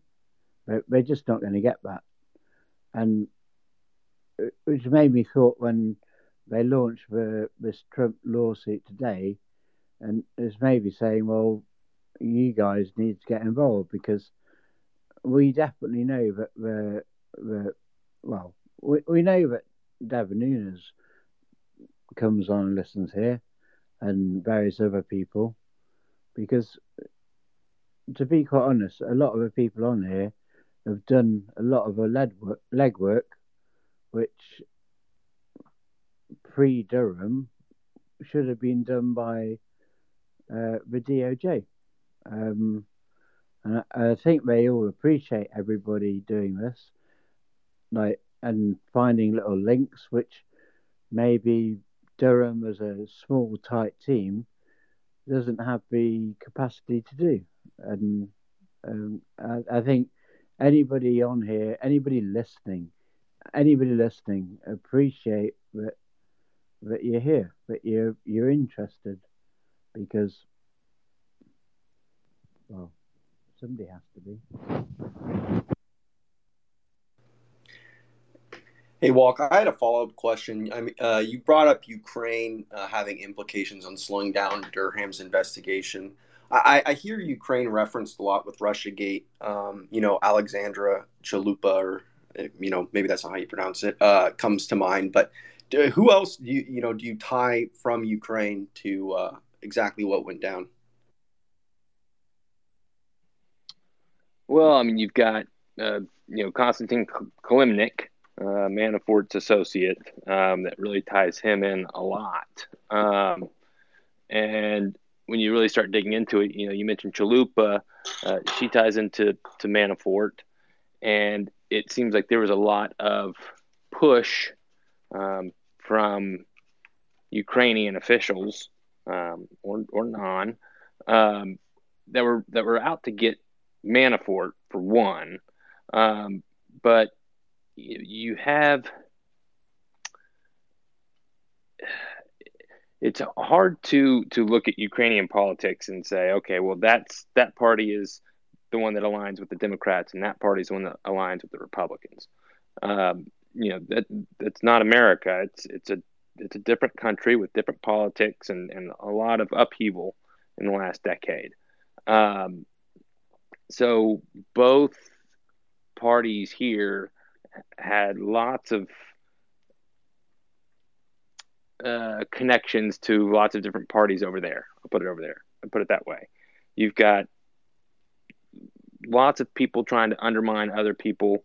For them, Trump and Hillary are almost just pawns in their game because they're looking out for their country, which is understandable. So you see Ukraine pop up a lot for some of those reasons, because of their history and conflict with Russia. They're trying to undermine Russia. militarily, propaganda, all of that. And who are they trying to convince when they're using this propaganda? Not necessarily their own people. A lot of it is the Western world, NATO, the U.S. I mean, all of us. So you've got a lot of foreign interference, you could say, coming from Russia, coming from Ukraine, coming from all over the place, and you see it pop up with, let's see, the Podesta hack. Supposedly was from a Ukraine address. Lots of the hackers and everything, anti-Russia hackers, pro-Russia hackers. Lots of them are based in Ukraine. You see it pop up with, like we mentioned, Manafort, Black Ledger, all of that. They even kind of semi-admit it in that January 2017 article by Ken Vogel. Then they backtrack and everyone says, no, that's not what that article meant. But then a court over in Ukraine found, I think it was in 2018 or 19, determined that some of the officials over there did interfere with the U.S. election. But then they turn around and say that court was corrupt. So it's hard to say who's who on all of this. You can also look at the first Trump impeachment. He called Zelensky over there, said there's stuff with CrowdStrike and a server over there in Ukraine. I hope you get to the bottom of it. Does Trump always know everything that's going on? Not necessarily. He could have been, and the narrative is that he was just, regurgitating right-wing crazy theories from the internet. Then again, he's also the president of the United States. Maybe he knows a little bit more about what happened than we do. So maybe there was something there. Who knows? It's hard to say. The problem is, as from either side, it all makes sense of, he was about to undermine and blow up this whole conspiracy. So that's why they had to rush to impeach him. And the other side saying he's spouting off these conspiracy theories and that's messing up foreign relations. And not only that, he's trying to get him to look into Joe Biden, and that's interference. I mean, the more you see people try and be anti-corruption, the more you realize both sides are all corrupt. And Ukraine is right in the middle of all of that. Hey, Walk, I think it was last year, the FBI raided a couple of office buildings, one in Cleveland of all places. I think the other one was down in Florida. They belonged to a Ukrainian oligarch. And of course, the news media was trying to link it to Rudy. So they made the oligarch out to be the most evil person in the world, and he was despicable and horrible. And boy, you can't wait to find out what happened. And I pushed the story around a couple times, but that whole thing went into a giant black hole. Never heard a word about the hundreds of boxes of evidence that they rolled out the front doors on the TV cameras when they thought they could tie it to Rudy. And then it just went away. It was gone. Yeah. I know I can't even say the surface level of all the backstory with that oligarch. I believe it's Kolominsky or something similar to that. As I got deeper and deeper into digging into Spygate, Russiagate, however we call it, I realized pretty quick that there are whole avenues and pieces of this thing that no one can keep all in their head. And so I will say about Ukraine, like the Ukraine politics, I don't know a lot of that. I don't know a lot of the backstory with who these oligarchs and politicians are. Again, because they seem to be connected to both sides so much. You've got people that were donating all this money to Hillary, and then it turns out they were also donating it to Trump. So, they're playing all these sides. So I don't know that much about Rudy and Lev Parnas and whoever the other guy was that got indicted with all of, that sort of claim of interference. Most of the whole impeachment thing. I rolled my eyes when it started and didn't really follow all the details that much like others on here. I'm trying to look through who's listening in. That might be a good one. I see quite a few, so I'm not going to call anyone out, but if anyone else wants to take this one, go for it, because I'm not an expert on the Ukrainian politicians front. Yeah, so the Kolomirsky is one of the oligarchs, and he's a private bank guy. And then there's the other guy who was partner with him, who ended up Burisma, who ended up paying $83,000 to Hunter Biden. But Kolomirsky is the sort of he's the yeah, you're right. It's so complex. It's but Kolomirsky and I forget the other guy's name, but they're the two major ones.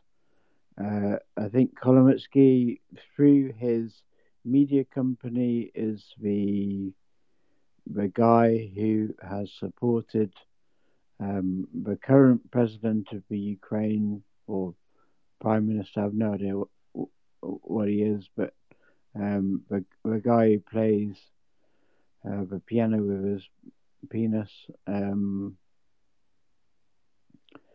and it's all about corruption.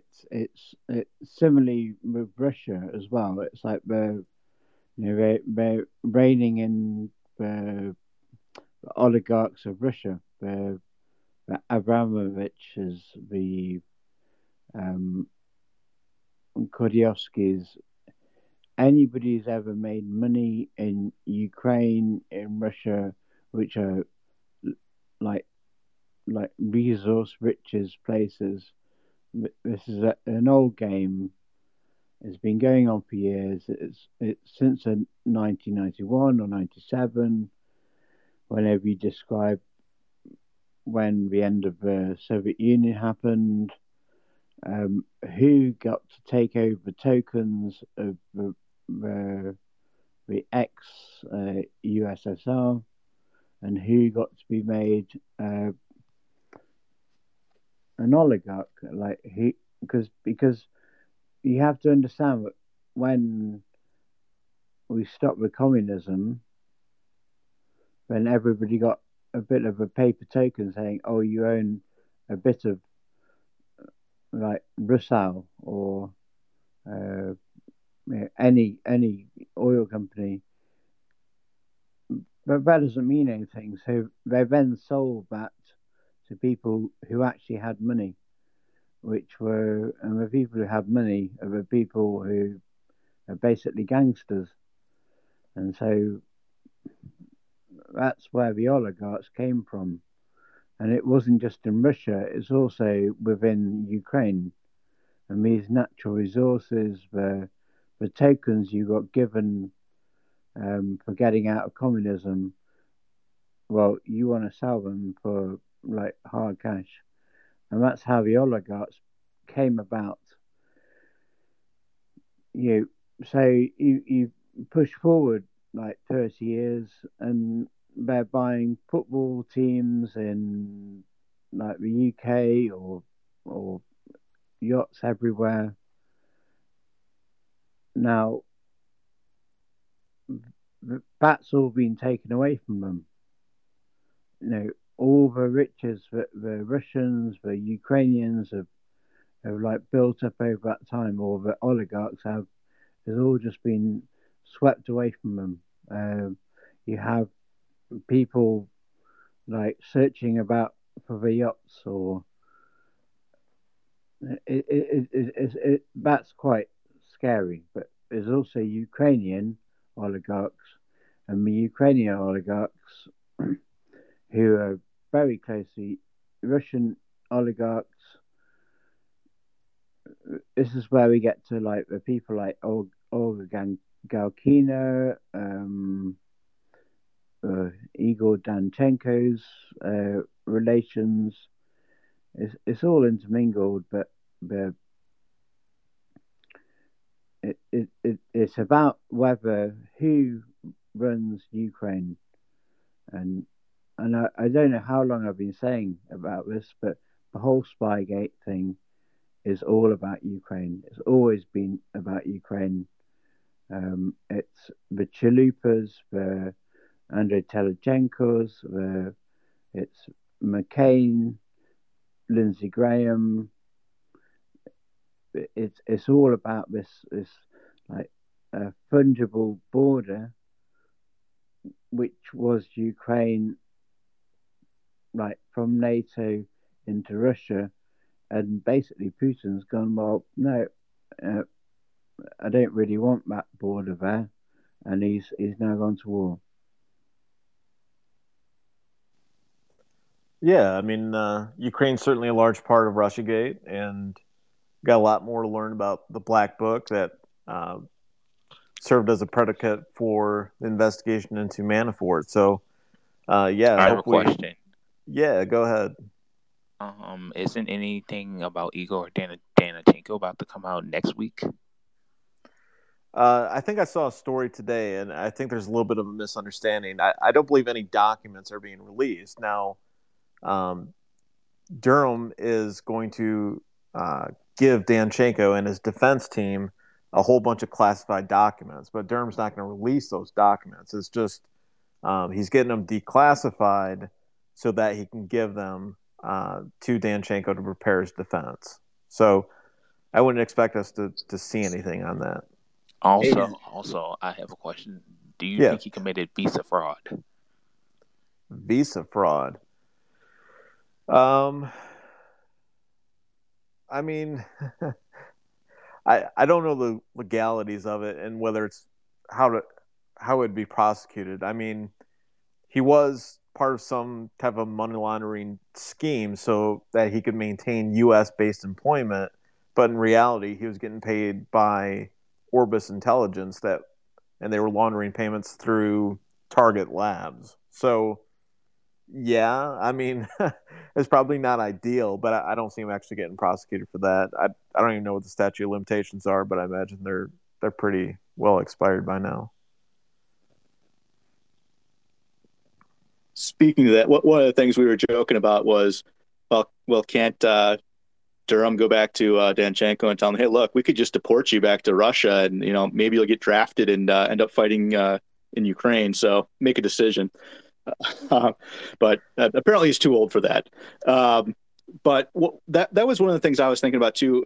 Is we were talking about whether Steele was going to be indicted and how that would be difficult and et cetera. But I think it's been really hard to build this conspiracy case that we're all talking about if you get Danchenko on one side and you've got Fusion and everybody else on the other side, and not have Steele he's a big cog in this wheel, and if he's not indicted or at least brought as a witness and forced to cooperate somehow, I think it's really hard to connect all these dots. What about like financial documents from Orbis? I just don't think you're gonna ever get Steele like extradited from the UK to the US. Like it's taken how long to get Assange to get extradited from UK to US? Well, I think it kind of depends on how aggressive Durham wants to be. I mean, if the British they're gonna go with the path of least resistance, and if documents start getting thrown out there that implicates the British in this scheme, and the British have a lot of questions to answer for their role and what they knew. I mean, if they start getting embarrassed in there, they might hand over Steele. I mean, I wouldn't put it outside the realm of possibilities, but if everything stays pretty well sealed, and then they indict Steele, yeah, maybe it's a little bit harder to get him extradited. I saw that somebody over there brought him in for a talk a couple weeks ago to get his thoughts as the expert on Russia in connection to the Ukrainian invasion. So I don't know. I don't have a good feeling of how well liked he is over there or disliked. But it's not happening. It's literally not happening. There's no way that Steele, an ex-MI5 agent, is going to get extradited to the US. Assange was an MI6 or whatever. It depends. I mean, if he's indicted in a conspiracy and people start going to prison here, and just a mountain of documents come out that implicates the British, I wouldn't rule it out. I mean, it's hard to predict these things, of course, and a lot of it will depend on who's president and how far they're willing to go to kind of enforce that. I think, but I wouldn't put it out. I wouldn't rule it out. I think, I think I read somewhere that Steele used to like to visit the United States. I think he had like a vacation home here at one point. So I don't know. I mean, Steele might decide to come forward and just cooperate and just try to cut a deal that includes no prison time, and they might give him that. I mean, if he can, that would be great. That would be great. I mean, if he can connect some dots that Durham can't connect without his testimony, he'll get a deal, and I think Steele might be open to that. I mean, he's not going to want to be a pariah. I mean, even if they, I think he wants to come out of this ahead, and if he can push the blame on Danchenko, which is a real possibility, and push it on Danchenko and Clinton, and kind of extricate himself from the situation, I think he might consider doing something like that. But you also have to understand that, like, maybe Steele and MI6 or whatever, and they're looking into Russia and Ukraine. They're literally, like, Danchenko and his subsource network is literally the intelligence they have. That's a possibility. And he could have been doing it all in good faith.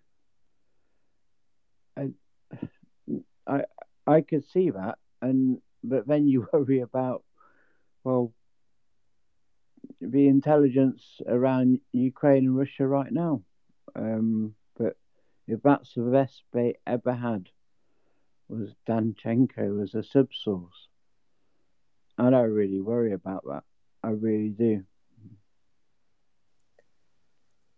Yeah, I want to go ahead and give Vicky a chance to ask a question. She's been really patient. And then Durham, I see you've been here for a while too. So Vicky, if you want to go ahead, and I don't know if you have a question or comment, but go ahead.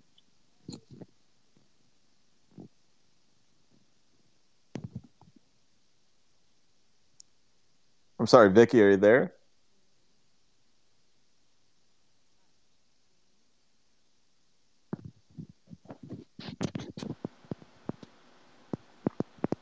Vicky, you might have something wrong with your microphone. I don't think you're coming through.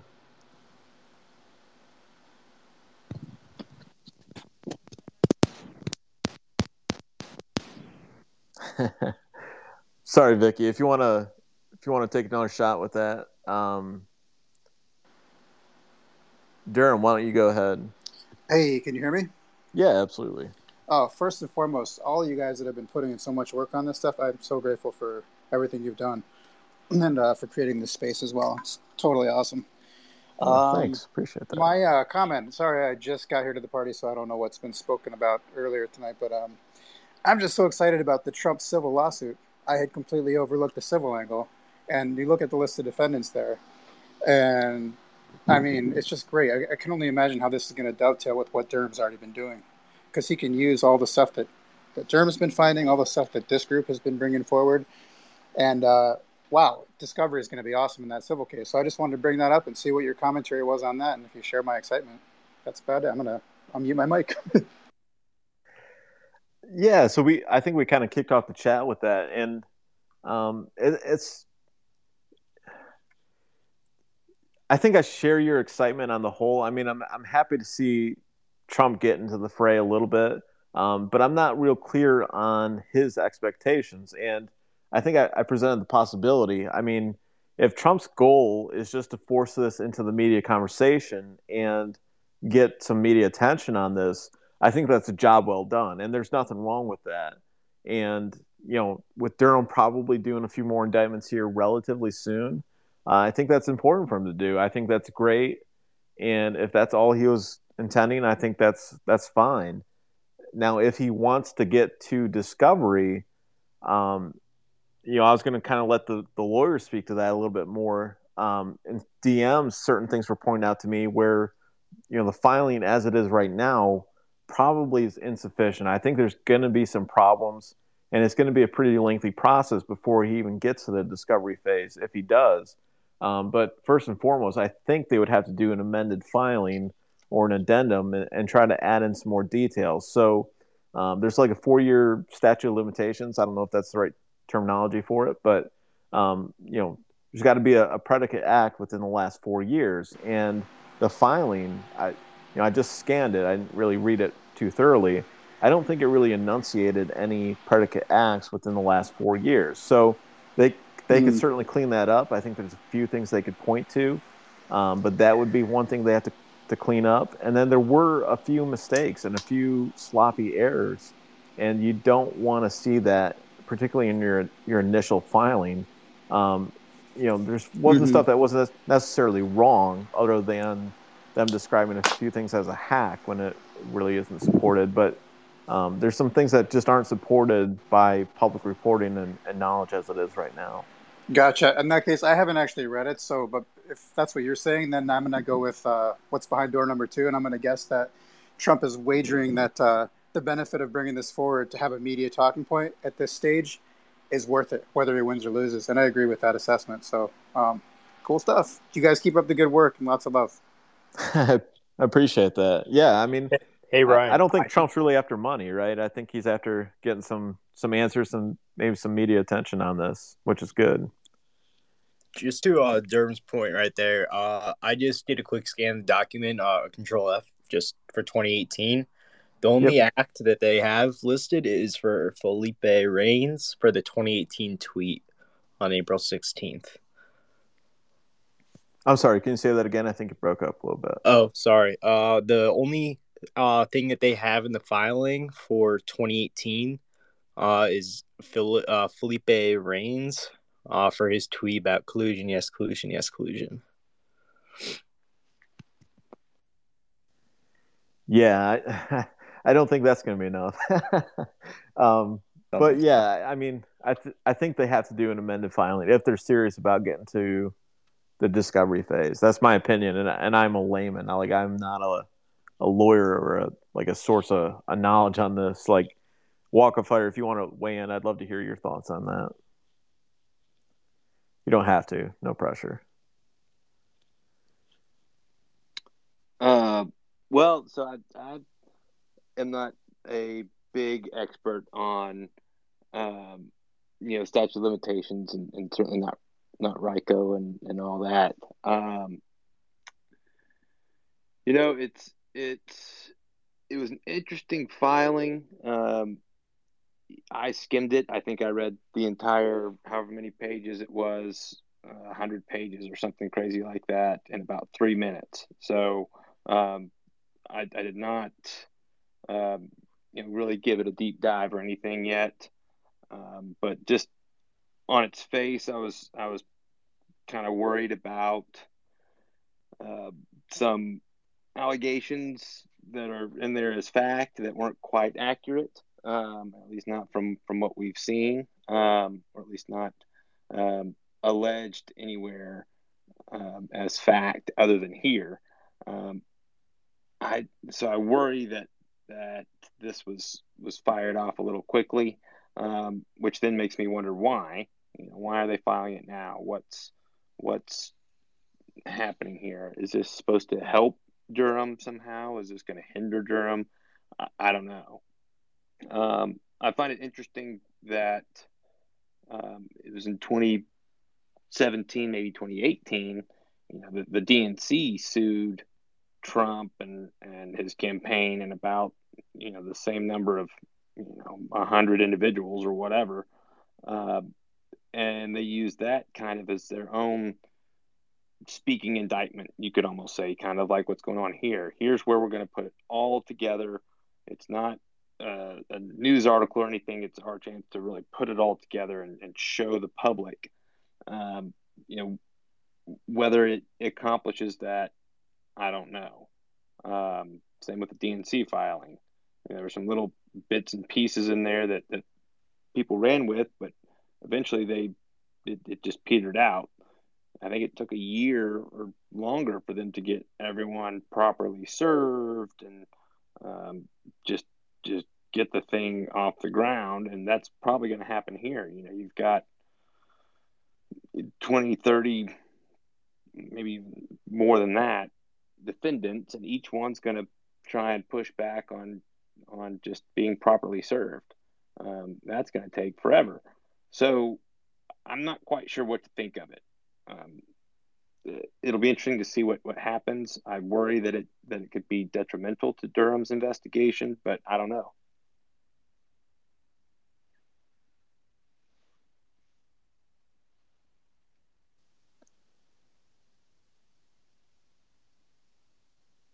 Yeah, that's interesting.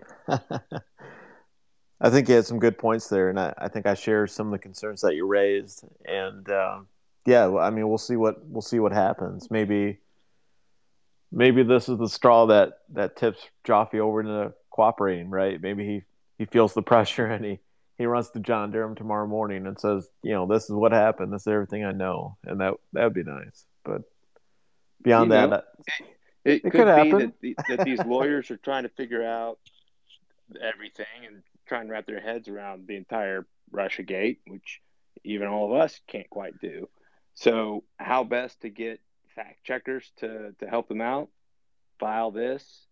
We'll probably all tweet about how this is wrong or this isn't proven, and then they file an amended one once they can really get their head around it. I mean, that might be what's going on. Who knows? I think that's the purpose of it, is to formulate or formalize what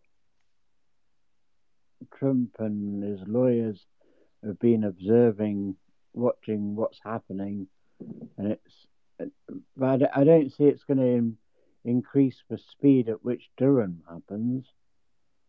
So that's my first initial question was, well, how do you get involved in that lawsuit? Do we become amicus curiae or whatever, like friends of the court? Because probably a lot of the people indicted there is from our research. I don't know. It's an interesting timing. Like, how do we get involved, or is the lawsuit being put out by people who aren't in Trump's best behavior, looking out for Trump, just putting that lawsuit out so that it delays everything? We have to have these questions going on all the time, because the same way as like the lawyers he chose, like post-election 2020, and they're not that good. And then you look at the lawyers now, we need to research this, or who's advising him to put a civil lawsuit in which might preclude anything in the Durham investigation. I don't know. These are questions. I have no answers, but it sounded like all the lawyers agreed that this was going to be a slow process under the best of circumstances, and if it butted up against Durham, it was going to be stayed, because obviously you can't bring these people in that are potentially under indictment or witnesses and have them interviewed because they're going to take the fifth or whatever. So it shouldn't interfere, at least as I understand it, and the lawyers have kind of said.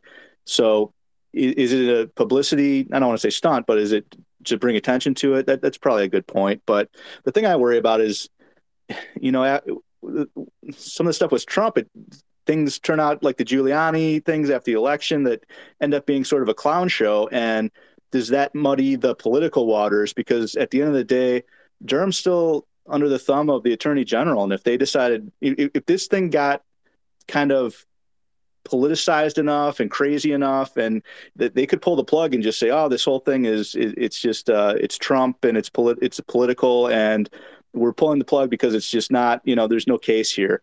And that's the biggest fear, is that, it's always been our worry that that Garland could come along under enough pressure and just say, okay, this thing's over. We're cutting the cord, and he's got the power to do it.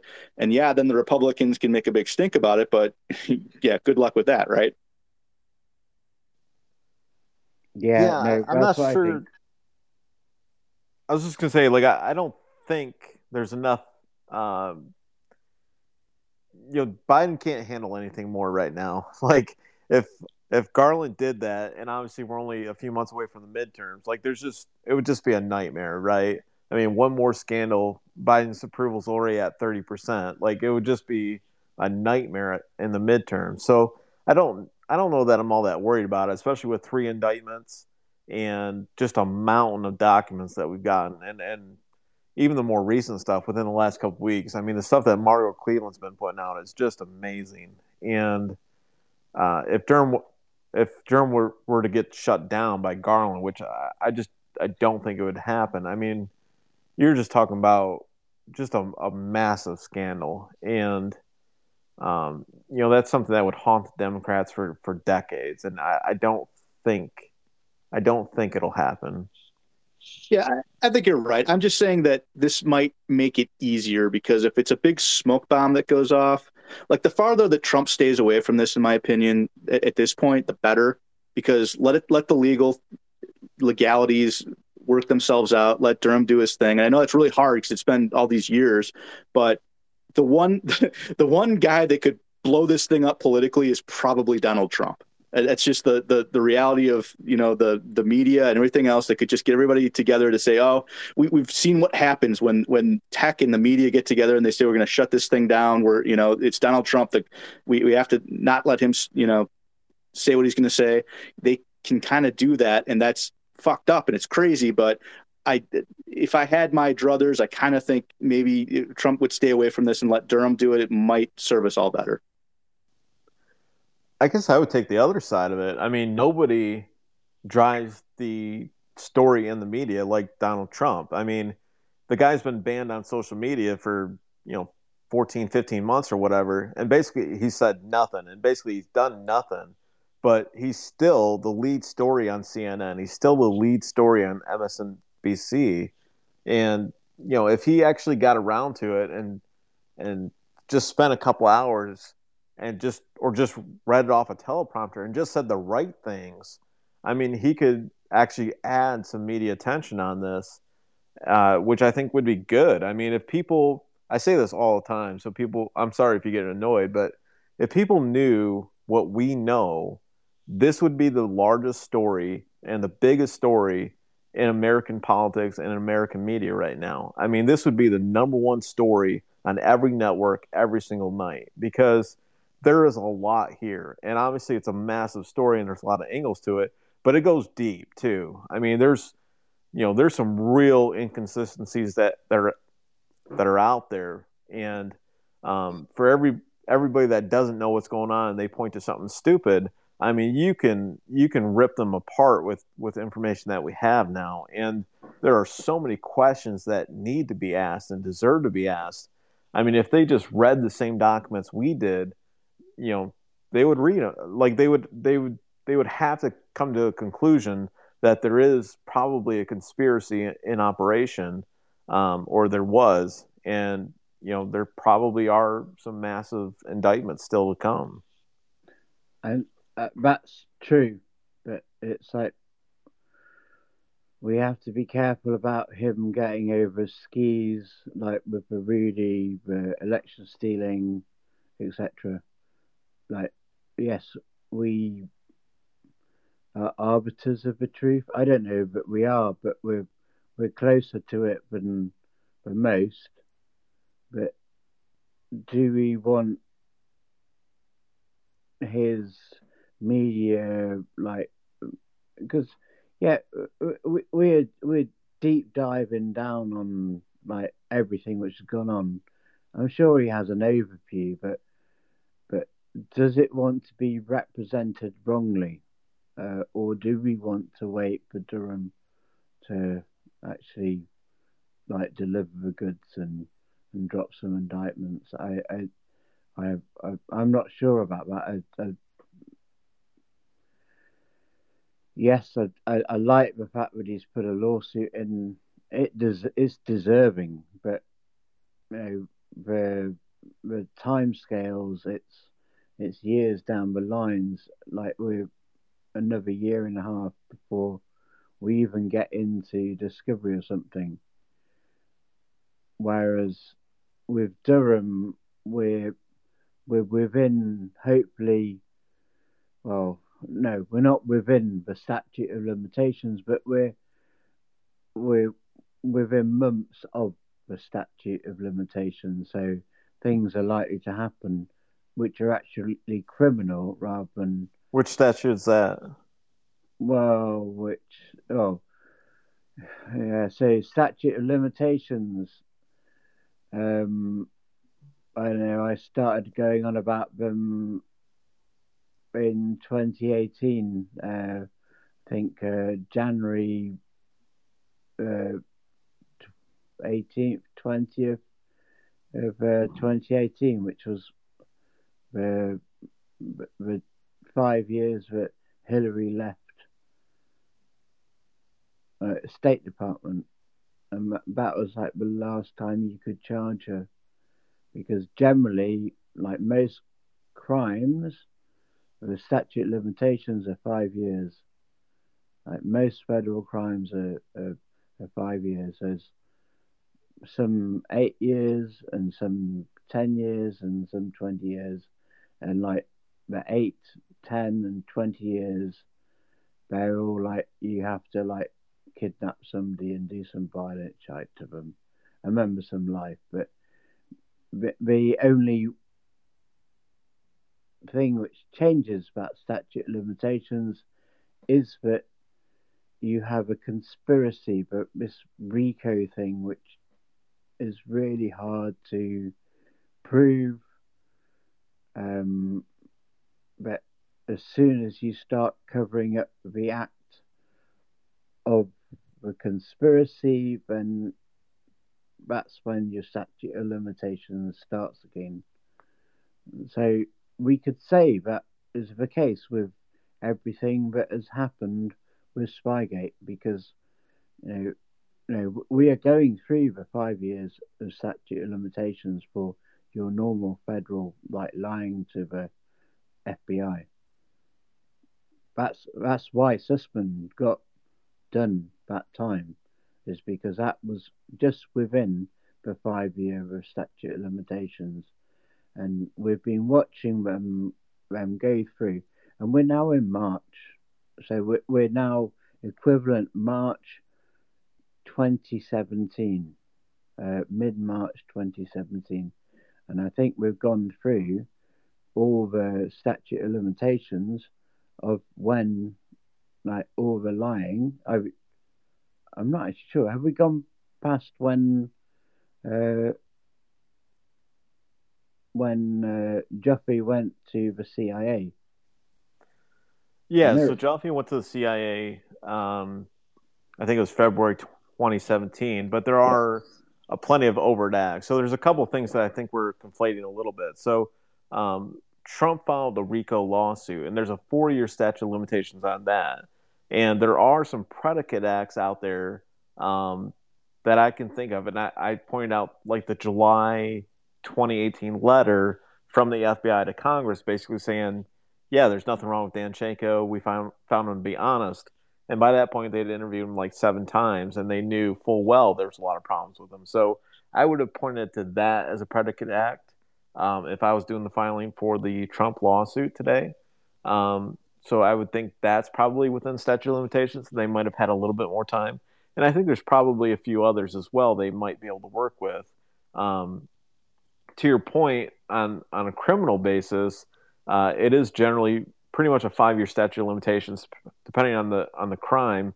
What we're looking at now is a conspiracy, and I don't think there's any question about it, at least for me, that there will be a conspiracy charged, and that goes 5 years from the last overt act of any conspirator. So anybody that you bring into the conspiracy, whatever overt act the last person makes is going to be like the basis for that 5-year statute of limitations. So, Rodney Joffe was actually also involved with the Daniel Jones investigation on the behalf of the Senate. So I don't even recall the date of when that report got turned in, but Joffe was involved with that and provided data and analysis and kind of did some coordinating with, finding the right people to talk to. So I know that still has, I think, several months to go. I feel safe in being able to say that. I don't remember when that actually wrapped up, but I would imagine,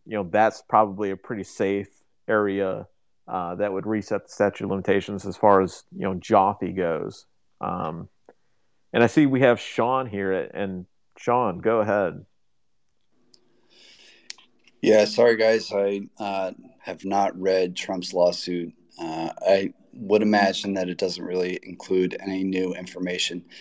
The only reason I jumped in here was to ask about this January 20-something meeting that occurred in the White House, according to Rick Gates's book, where apparently this whole Russiagate kind of thing originated.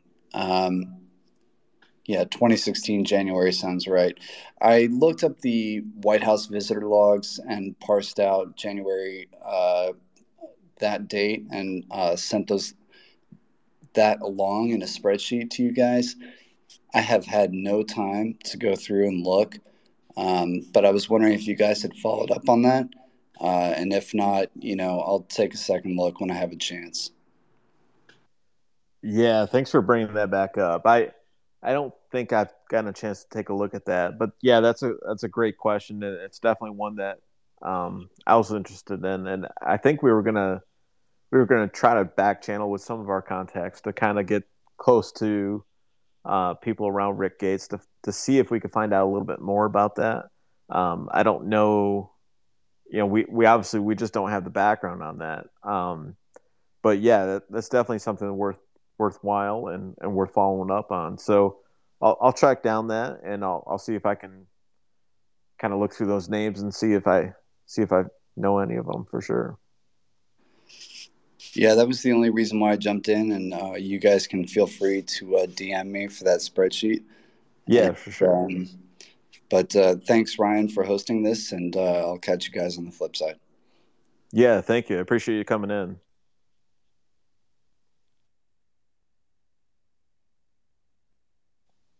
Hey, Vicky, go ahead. Hey, can you hear me this time? Yes, we can. Yes. Okay, great. Hey, I'm curious. Everybody was talking about Christopher Steele earlier tonight, and the British connection and whether that, is relevant anymore. I wondered if anybody has any more information about Stefan Halper and the Office of Net Assessment. I'm very, very curious if there's any more information on that, because that seems to me like there was some outside of the country activity with Stefan Halper being in England and getting tips from, especially relevant considering all the recent revelations about the 50 Intel officials who, put a kibosh on the Hunter Biden laptop. I thought maybe there might be some more interesting information coming out about that. Yeah, so obviously that's been a big point of speculation for a few years. I don't know if we can connect it to the 50 intelligence officials, but I mean, unfortunately, we really haven't learned a whole lot about Stefan Halper, and that's particularly outrageous because it's been several years now that Senator Grassley and others have been making inquiries about this, and they've just been stonewalled. And I'm amazed that the Senate can make legitimate inquiries of the executive branch, and then the executive branch can just ignore them, and nothing happens. I'm amazed that can happen.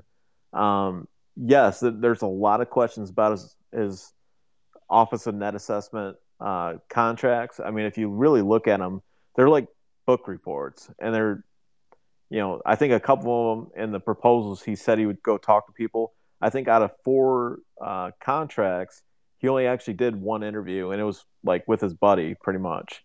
So these are pretty much like book reports for school, pretty much, and for the amount of money that he was paid, I mean, it just doesn't make sense. And either it's something really massive, or it's just something just crazy government spending, and I don't like either answer. Either way, I don't like it. So yeah, I mean, hopefully we got to learn more about him. It's a big piece yet still to be learned. I think we will find out that he is connected to somebody else in the story, but we just don't have that piece yet. Well, to me, it looks like they've got a lot of money funneled through the Office of Net Assessment that's being used for, off the book stuff that intel operations that they can do overseas. And I'd like to find out if anybody has more information on that, because I have a personal interest in that. So yeah, I mean, Walk of Fire, if you want to jump in, go ahead. I was just gonna say real quick, I don't know if Mark Hemingway's piece a couple weeks ago in Real Clear Investigations is what sparked your question or caused it to come to the forefront again. We hadn't heard much about Halper in a while. It's a really, really good piece. It really walks through his background and history. I don't recall there being a ton of new stuff that I won't say it's relevant, but I will say it's relevant. I read it. I found it very interesting. A lot of the stuff we already knew, but it was good to see it all put together in print. Margot Cleveland had a follow-up, I believe, a few days ago talking about it as well. That was a good piece.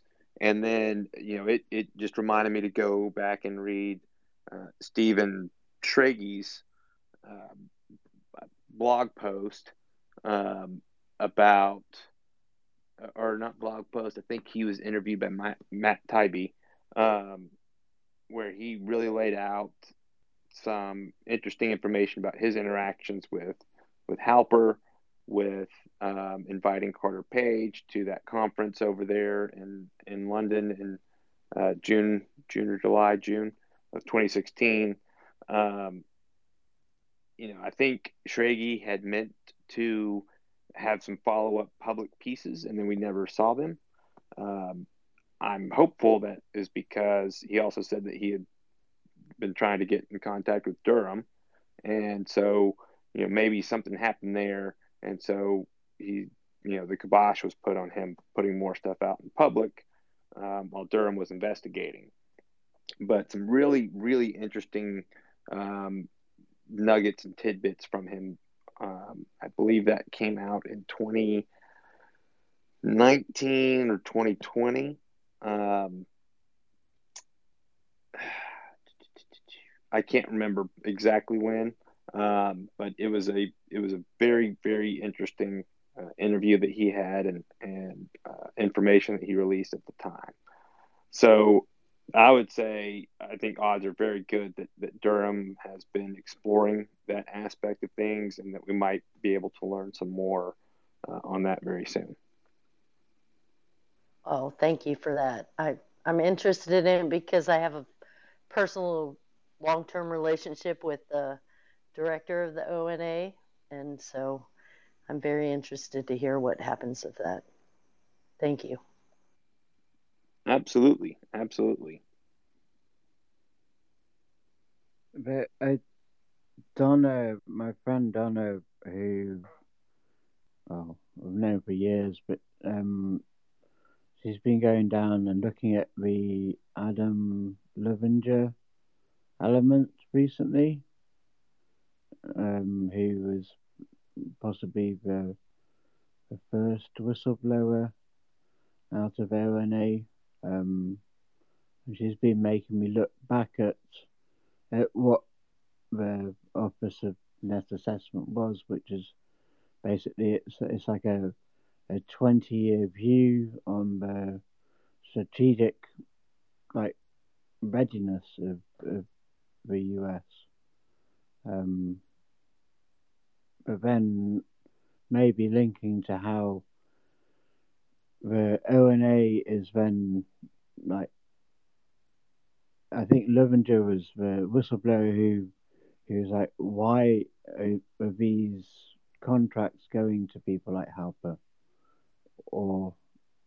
and other people? And I don't know which other people they went to, but it seems to be a quite lackadaisical way of like throwing out contracts or for them to make money. But as far as Halper goes, I believe so he was it in the 1970s, but I forget the dad, the step not step the father-in-law he married into got him a job, so he worked there, he got his PhD, he worked his way up within the Department of Defense something, and then became an academic in Cambridge in 2001, got his second PhD, got told off by the FBI for being very naughty with like trying to scam some other informant as a CHS or something. Got given his last warning, and that's when we had the whole like Stefan Halper, Svetlana Lakova issue. Right. Yes.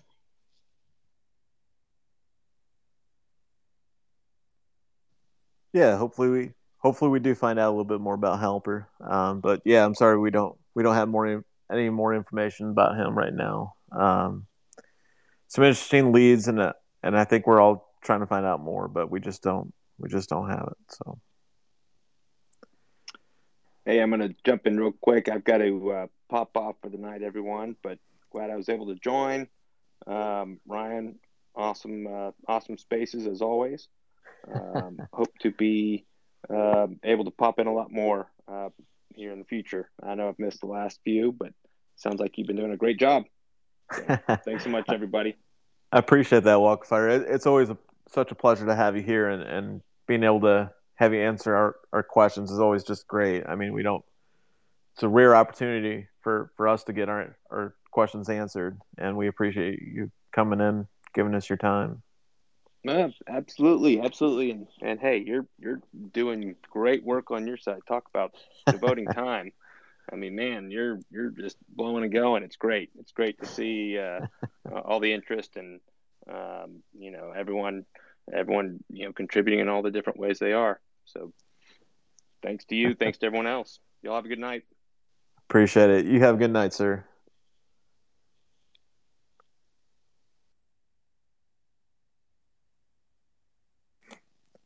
Alrighty. Well, hate to lose Walkfire. I'll give it another minute here. If anybody has any questions or comments, happy to take anything. Don't necessarily have to go late. It seems like I've been doing these chats shorter and shorter. We used to go 7 or 8 hours. Now I'm at like 2 hours, and I'm like wrapping it up.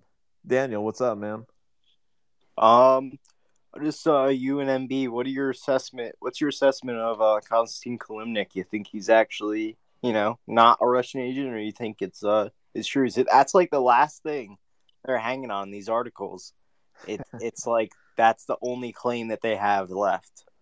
Yeah, there's nothing there. I mean, I don't even care if he is a Russian agent. It just doesn't matter. I mean, allegiances over there are so fluid. I mean, so what? I mean, you're looking at, so he's Ukrainian born, first of all. So he's not born in Russia. Is he a Russian agent? I don't know.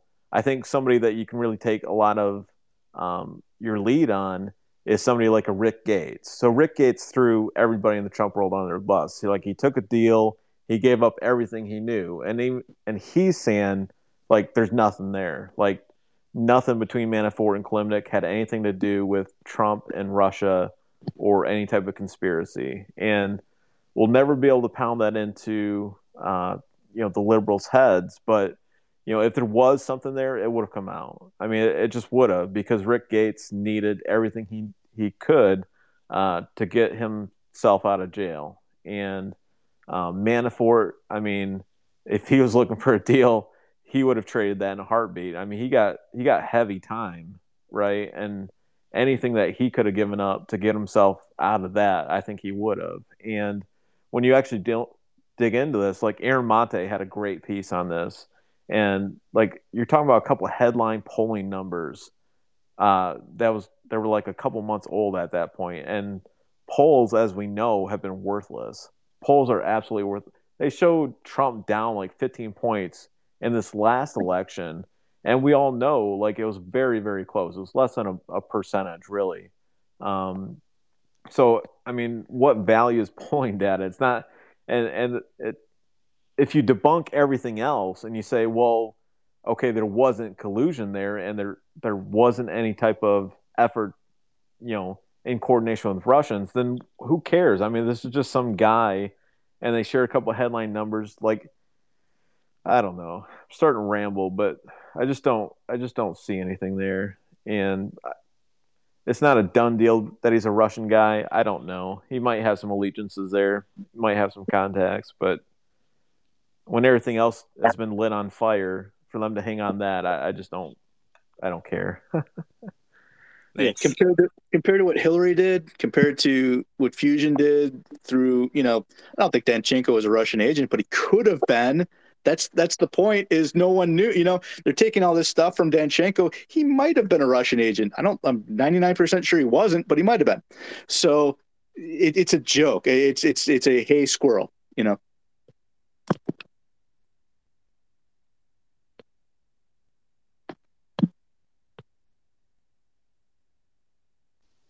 Hey Don, what's up, man? Hey, this is Donna. Can you hear me? Oh, Donna. Yeah, how's it going? I'm good. Willie just mentioned me a little while ago.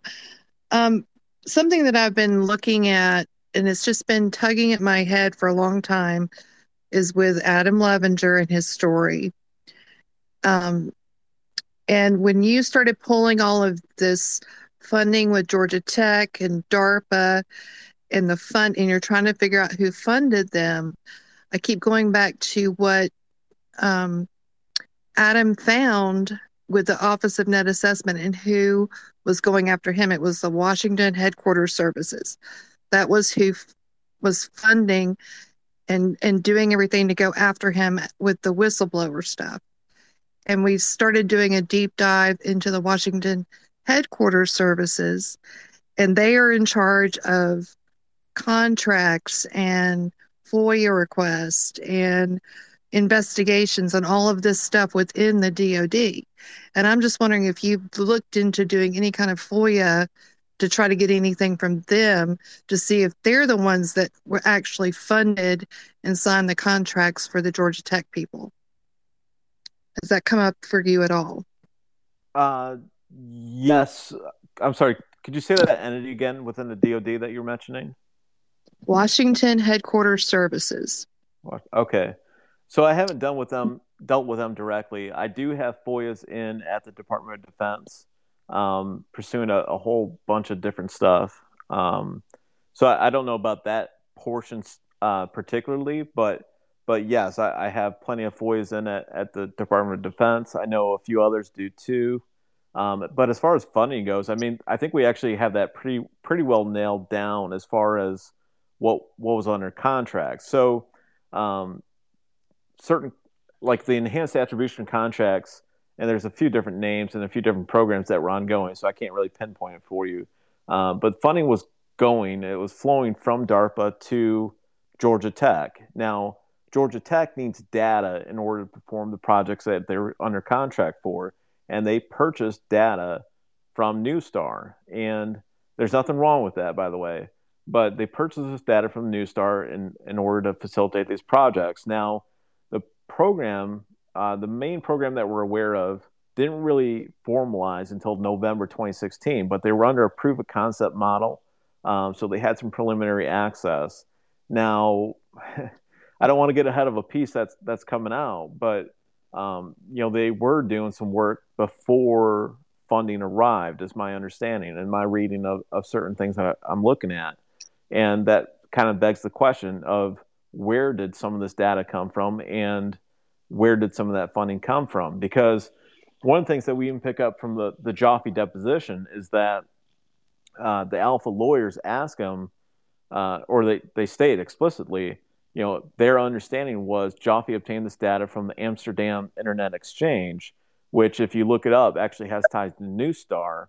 And then that kind of opens the question of, well, if Jaffe had that access through New Star, how or why is April Lorenzen the originator, right? That doesn't really make sense. So that's an open question that we have to get more answers on. But yeah, like who, under what contract was the funding provided that actually purchased the original data for the Alpha Bank analysis? That remains to be seen. There's just too many programs and too many companies and people involved to actually say. And it might be a hodgepodge of a few different entities. And that's not to imply that any members of government knew or had awareness of this scheme, if you want to call it that. But there are some indications that there were actually some malicious actors in government that knew some of what these guys were doing. So, I won't get them. I Yeah, guess I'm sorry, go ahead. One of the things that pings me about the Washington headquarters services is how they specifically went after Levenger when he blew the whistle. And he blew the whistle on not just a Halper, but also Barbara Clevenger Deal. I'm sorry. Sorry, I got her name wrong. Sorry, I got to look it up. She was a Hillary person. Jackie Newmeyer Deal. Those were the two people that he blew the whistle on. And right before he blew the whistle, about the time he did, they brought in Barbara Westgate. She came in. She was asked to come back out of retirement by Obama in April of 2016. She took over Washington headquarters services. And then that's when all of that stuff started coming in with Halper, and that's when Adam started digging into this stuff, and that's when they started going after him. He found emails and that just described everything that they did to go after him. He's been trying, and the last that I could find was Judicial Watch was working with him to get those emails FOIA, and they refused the FOIA. And that was in 2018. And there's an interview with Levenger from January of 2019. He did it with Louis Gohmert one day when Louis was substituting for Sean. And Adam said that Durham was looking at his case. And that was about the time that from your timelines, that was about the time the Georgia Tech people started getting emails from Durham. So I'm just wondering if all of this stuff is just interconnected with all of these government contracts going at the same time. They were looking at all this stuff. I just wanted to put that out there as stuff that I've been threads I've been pulling at. Yeah, I mean, that's a really interesting question. And to be honest, it's been quite some time since I looked at the Levenger stuff, but I will pull it up and I'll see. Maybe I'll try a FOIA. You never know. Sometimes even if you put in the same FOIA, maybe they'll grant it this time, and maybe I can take a look at that. No promises, but yeah, that would be interesting to know more about. Sorry, go ahead. There's Judicial Watch did an article. I can send it to you. The articles, because Judicial Watch, they tried to get him, and they shut him down and said he couldn't have them. I'll send you the stuff that I found going through it, but they really went after him hard, and they they really screwed him over. But I just found it interesting that Durham got involved in his case, and it's about it seemed to be about these contracts. He was looking at that, so that makes me wonder if that's when he started pulling on this Georgia Tech thread. It's about the same time. So yeah, I have to be a little bit careful. I don't want to oh, get I too know. far Oh, out I on my know. skis. Oh, Unfortunately, I know. I know. I'm just like I said. yeah, When you started pulling on that thread, it reminded me of those interviews that I saw with Adam. I was like, huh, that's interesting timing. And so I just started pulling on the thread again. So, yeah. I mean, it'll be interesting because there are some indications, and there is this big discrepancy at DARPA right now, right? Because Manos and others are saying they did attributional work on the DNC hack for DARPA, and DARPA saying no, we didn't test them at all with that. And right. But there's if you obviously look at, so many questions.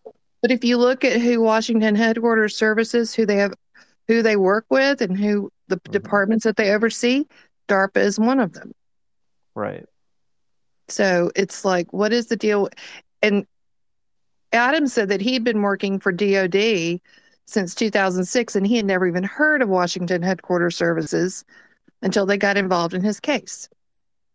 So that's kind of how embedded this group is within the DOD. So Yeah, I mean, I'd hate to think that the corruption is so massive that it ties together the Halper contracts and the Georgia Tech contracts, but I can't rule it out because yeah, you we just don't can't. know where it leads if this reporting was going to DARPA and leading up or however the tasking was coming down. So we'll see. I mean, it's definitely something to keep in mind going forward. And as we look at documents, it's certainly worthwhile to make sure we're considering all these references to all the acronyms and all these different things that are going on. So And he was specifically looking, and his lawyer. I mean, I pulled the interviews with his lawyers. They were specifically looking for specific names, and you can just see if it pops up, if the names pop up in anything that you've seen, and it would see if okay. there's any kind of connections. I don't know. I'm seeing I'm just wondering about the timing. I guess that's what I'm saying. It seems that the timing was interesting on when he said that Durham got involved in his case. So, Yeah, and I thinking appreciate about bringing it DOD up. being there. So, Yeah, I'd be happy to take a look. I appreciate bringing it up. It's always, Russiagate is so massive that you can't remember everything. So it's always good to have people with different perspectives and ideas, and sometimes they really come together. So that's good. I appreciate it. okay, no problem. Thanks, though. Thank you. All right.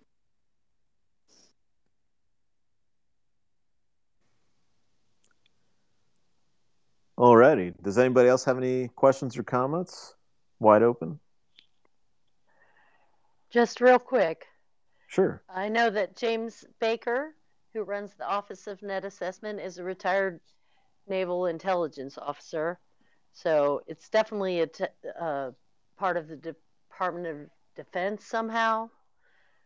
He's only the second director there. So it's definitely got a military connection. Yeah, I mean, I do think there are some massive problems in the Department of Defense, but I want to be really cautious about like throwing out names and stuff. I don't know, but yeah, I mean, we obviously want to keep everybody in mind as we move forward and as we start getting through documents and there are some problems there, and we are going to learn more. And more will come out in public reporting, certainly. But yeah, we'll have to keep everybody in mind. There's also multiple James Bakers, so just everyone keep that in mind. Yeah, keep that in mind. There's a million of them, right?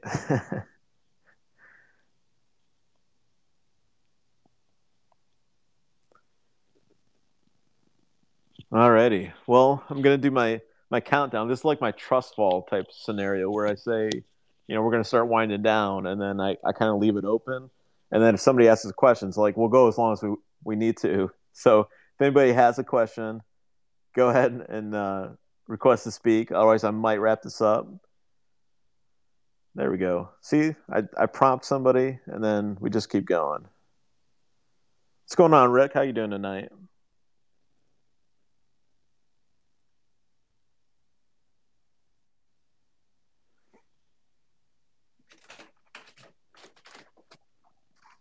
Rick, how's it going? Hey, how's it going, Ryan? Pretty good. How are you? Good, thanks. Another great Spaces tonight. You do great work. I'll echo the sentiments of many that went before. Hey, just real quick, and I don't want to beat the Konstantin Kalimnik horse to death, but I think it was a good point that was raised. It is the very last thing that they're holding on to.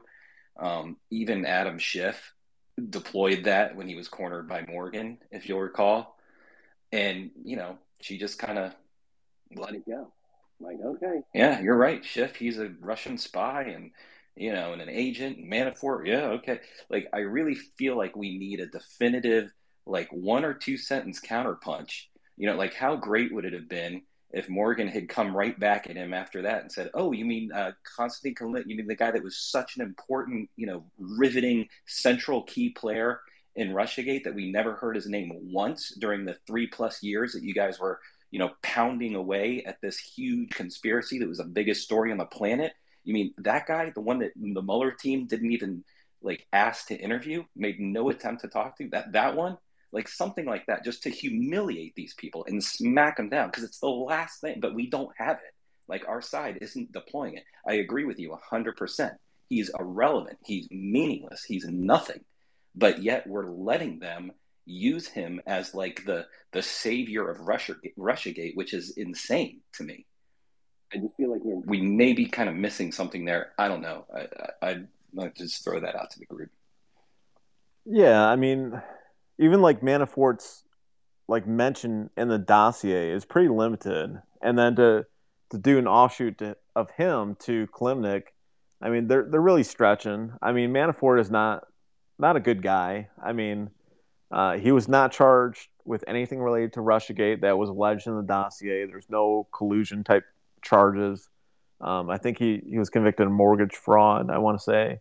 But yeah, I get your point.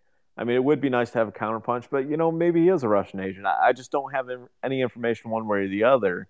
And I think a point to be made is, we learned about Chuck Dolan a few months ago, and Chuck Dolan has a lot of Russian contacts, and it's just not weaponized in the same way that the Democrats weaponize that narrative. Because, okay, Manafort has some Russian contacts. That doesn't mean there's collusion. That doesn't mean there's anything that warrants or merits an investigation. I still haven't seen anything that actually merits an investigation. So what if he shared polling data, headline polling data from a couple months ago or whatever? Like, that doesn't merit a massive criminal investigation, And then we have like Chuck Dolan, and he's actually talking to Russians, and he's actually communicating, and he's got a lot of Russian contacts over there. And, it's just crickets. Like, nobody cares about that.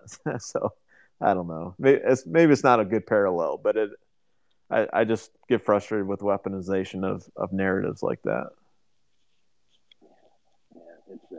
Yeah, that's one that just kind of gets under my skin, and like the I can't remember who it was, but just a few callers ago, just he's right. They're clinging on to that, and I feel really like are. we need to embarrass them. Like, we need to have something that shames people for even bringing it up. Because it seems like that should be pretty easy to do. I may need to go back and reread, but I think it was Aaron Mate. I think he did like a long interview with him, right? And said, Aaron hey, Mate has a great piece. Yeah, he's got anybody try to contact you? Anybody try to interview you, interrogate you? He's like, no, nobody. So if anything, it sounded like Mueller, FBI, whoever was intentionally not going near the guy so that they could try to use him as like a virtual patsy, right? There's got to be an easy way to just smack that one down, and I just don't think we're doing it. But yeah. Plus all the Department contacts. What's that? said add all the State Department contacts Konstantin Kilimnik had in his early days. Oh yeah. Well, I think that's the problem is you can't shame the shameless.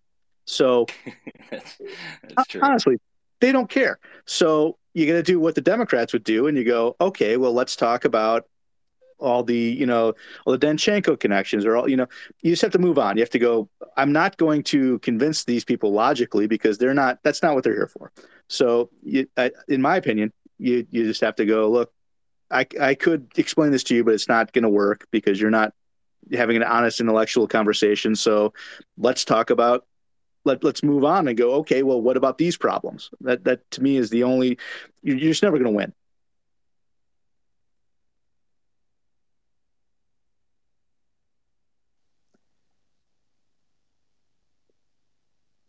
Yeah, I had a point I was going to add on to that, but I completely blanked on what it was, so I won't be saying anything else. All right. Yes, when you brought up the multiple Jim Bakers or James Bakers earlier, it made me think about in the FBI documents how they had spelled, people's names crazily, but on paper it looked the same. Like James Comey, they had, like done an R and an N together to make it look like an M. I'm not sure I recall that. That would be interesting, though. And I just thought about that, when we were searching the FBI documents in particular, I'll try to find an example of that and send it to you. Yeah, that'd be great. I'd happy to take a look at that. That'd be interesting. Okay.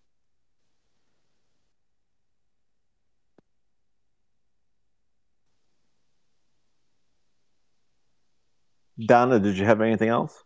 Yeah, I just wanted to say, I don't know if you guys caught Lee Smith's interview with Devin Nunes this week for his first podcast, but Nunes gave out a shout out to the Sleuths Corner.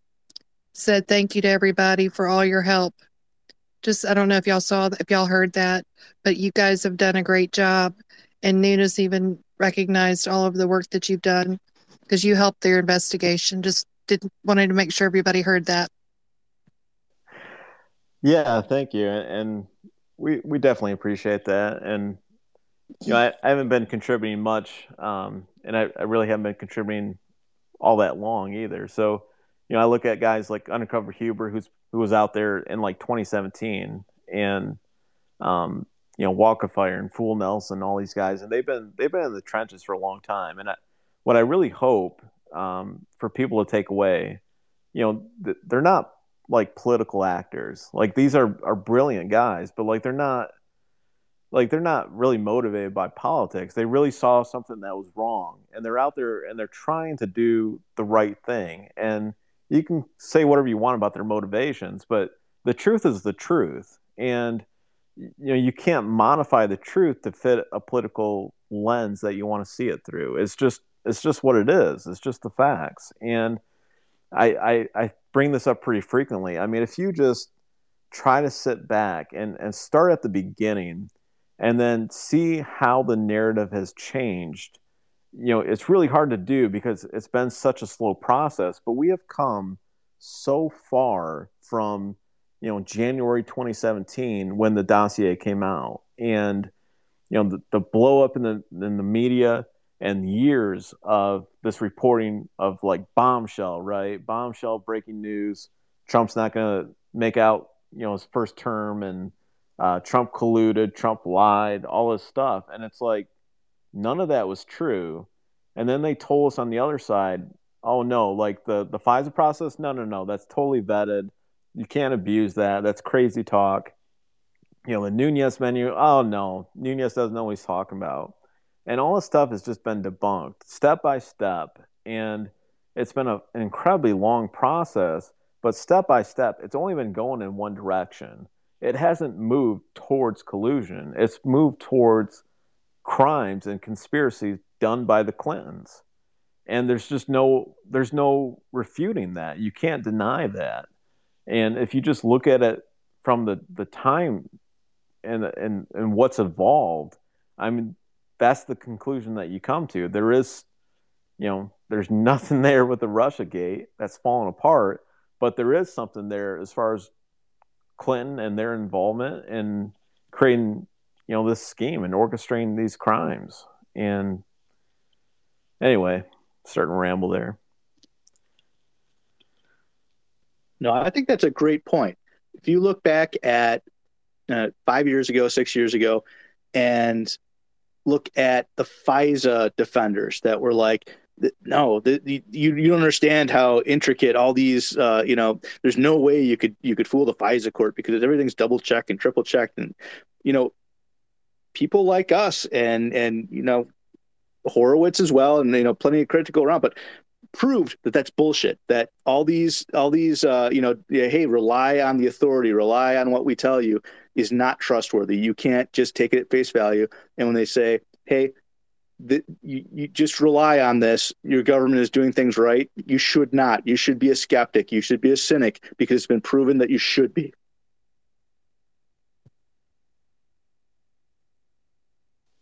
Absolutely. I mean, you can't say it any better than that, right? So hopefully when the story of Russiagate is written, I mean, hopefully that is what is underscored and nothing else. I don't care, the thing about Trump saying, "Oh, Russia, if you're listening, find her emails," which is not the predicate of Russiagate, by the way, or any of those comments like that. Like, they were so superfluous to what was actually happening.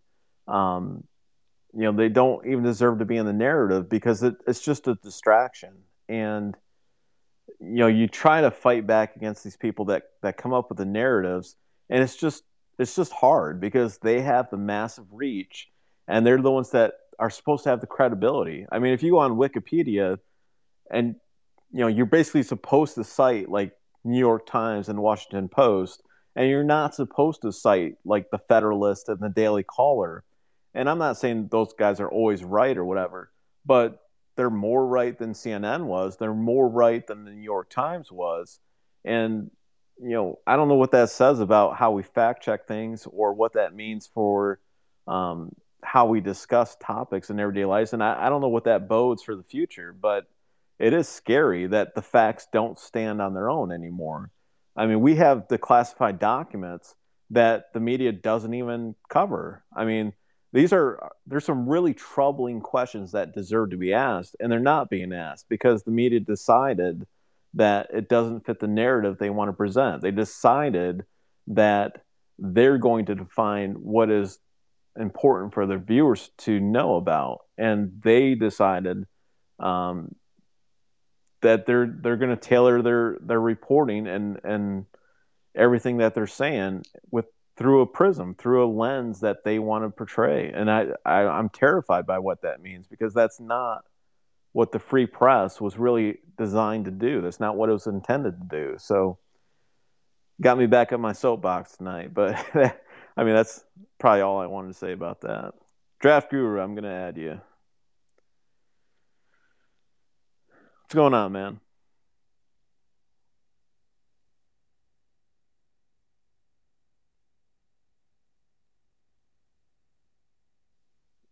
Draft Guru, go ahead, man. Oh, I think I lost you. I think I kicked you.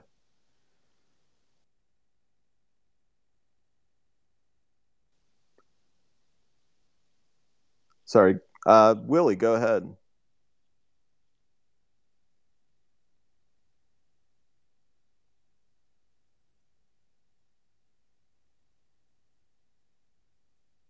Willie, are you there?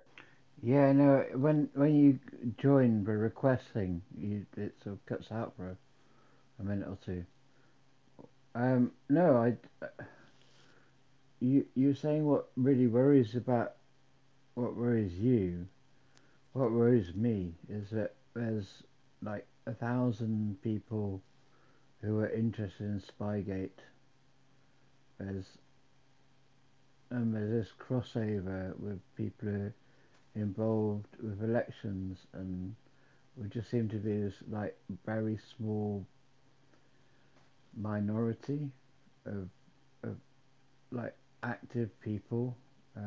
Like so Donna, who was on before, I know her from like Georgia election stuff, and like previous Spygate, but it's such a small group who actually really care about what's going on.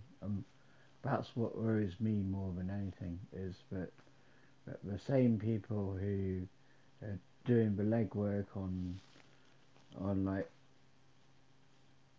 Spygate are doing the same legwork on elections, and it just seems a very small group at the moment.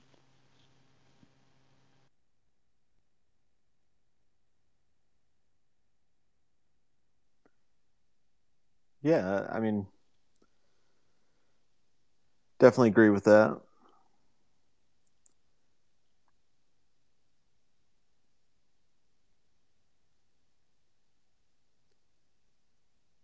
Let's see here. Does anybody else have a question or a comment they wanted to bring up?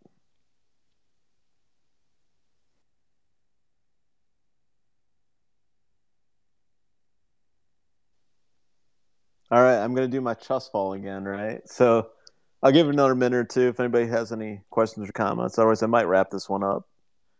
Made it to 3 hours. That's not bad, right? So, you guys, if this is like your first time with the chat, usually on Thursday nights at 9 o'clock, we have like a regularly scheduled chat, and we like to come in and just talk about topics and answer some questions and have a whole different sort of sleuths that come in, and sometimes we'll get Shipwreck or Leslie or some of the others like King or Fool Nelson in here. Whole host of speakers that'll come in, so it's not always just me. You don't have to listen to me all the time.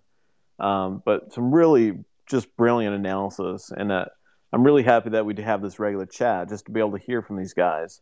But also, whenever there's like a major event, whether there's an indictment or a key document drop or a news story, you can probably plan on us doing a Spaces chat that night too. It'll probably be a little bit more focused. This is more like a generalized chat where we take a lot more questions, but if there's an indictment, obviously it's going to be hammer time. We're going to be just hammering that topic and getting as much analysis as we can. So hope you guys will come back. Hope you like the chat. Like I said, I'll keep this open for a little bit longer. Otherwise, hey Daniel, go ahead, man.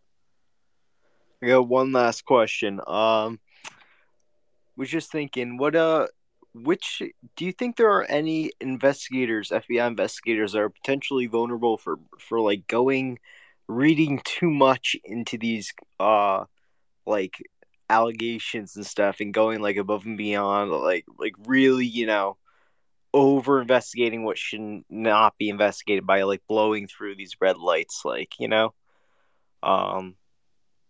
I don't know, just any of these guys conducting these interviews that should have known stuff about XYZ. I don't know. Yeah, I mean, great question. Stephen Soma's like the primary guy. Like he's my focus because he's responsible for most of the errors and omissions that are determined by the IG report to be material. So he's responsible for most of them.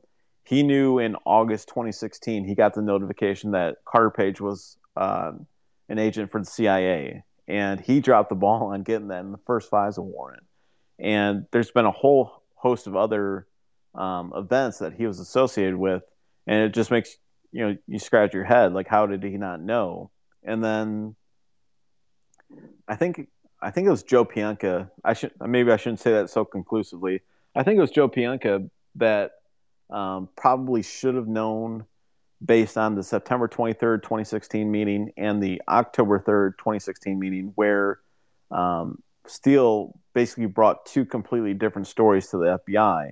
And on September 23rd, he said that Sergei Milian was like a conduit between Trump and Russia, and he was like using the Alpha server. And then 10 days later, on October 3rd, he said, well, actually, Sergei Milian is like the primary subsource. Like he's the guy that I'm getting all this information from. And I believe it was Joe Pienka was like the supervisor where reports out of both of those meetings actually went to, and he should have been the one that should have said, well, wait a minute, like that doesn't really make sense. Like he can't really be the the conduit between Trump and Putin and also be a source for you. Or he should have been like, well, show me something, like give me more information. And he could have killed this whole thing right then and there, and he didn't. So certainly some issues there. I feel like there's probably more. Kevin Kleinsmith, I think, got off really easy. I think he should feel really fortunate to be where he is. But yeah, there's probably more. And then obviously, as we get into the Mueller investigation, I mean, those guys, they wiped so many phones. I think they wiped like 60 phones. And one of the most hypocritical things about this entire episode is the continued calls to prosecute Trump for obstruction of justice and to prosecute him based on the volume 2 of the Mueller report, which was like the obstruction side of it. And to use volume 2 of the Mueller report to do that is just laughable when you consider the Mueller team wiped 60 phones so that they wouldn't be investigated, right? Like, that's just insanity.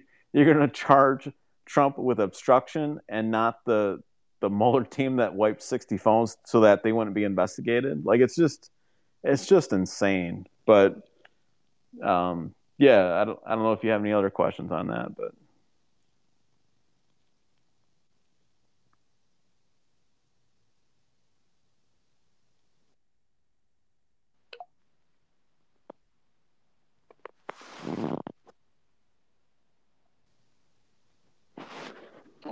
Daniel, you there?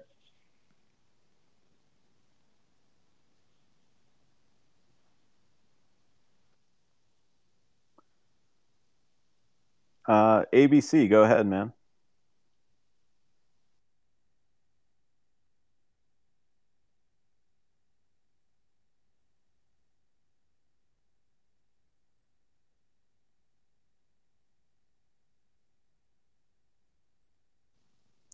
ABC, are you there? Oh, yeah, I'm here.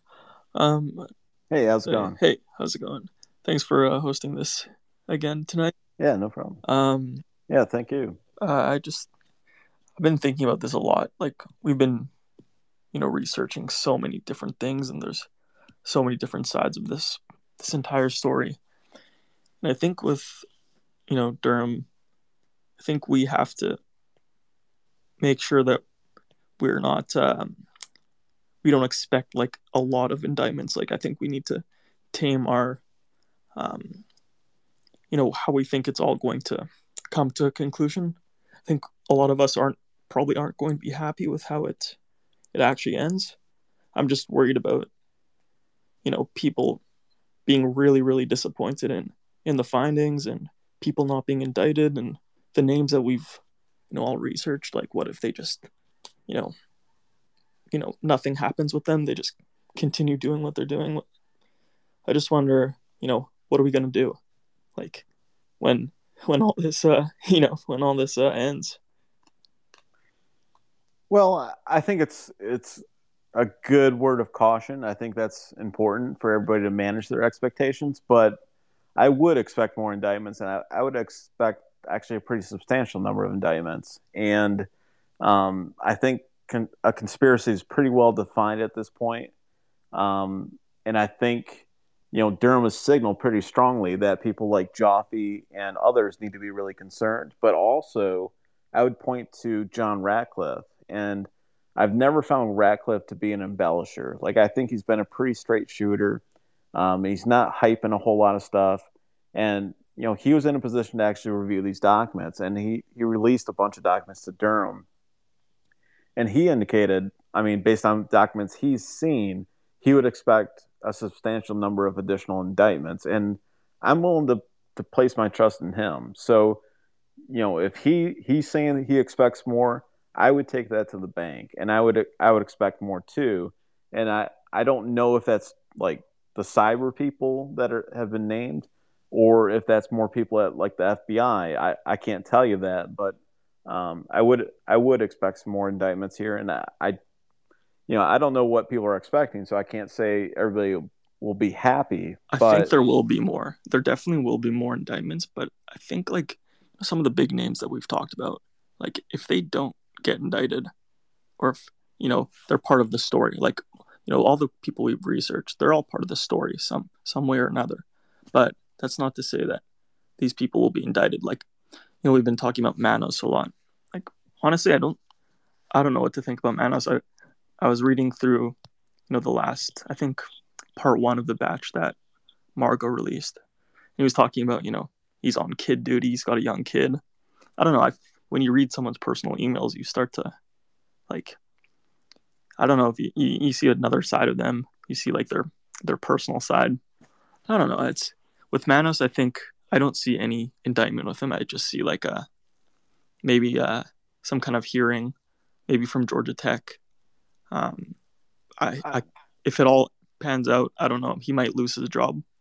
But then again, there won't be any shortage of people who would, or organizations that would want him, because I think one of the other emails was saying he's someone who's pretty well sought out for positions. So, I mean, we'll have to see what happens. But again, like all the names that we've talked about, like they're all going to be part of the story. Whatever Durham releases, whether it's like a full report, I expect all these names to be there and to be talked about.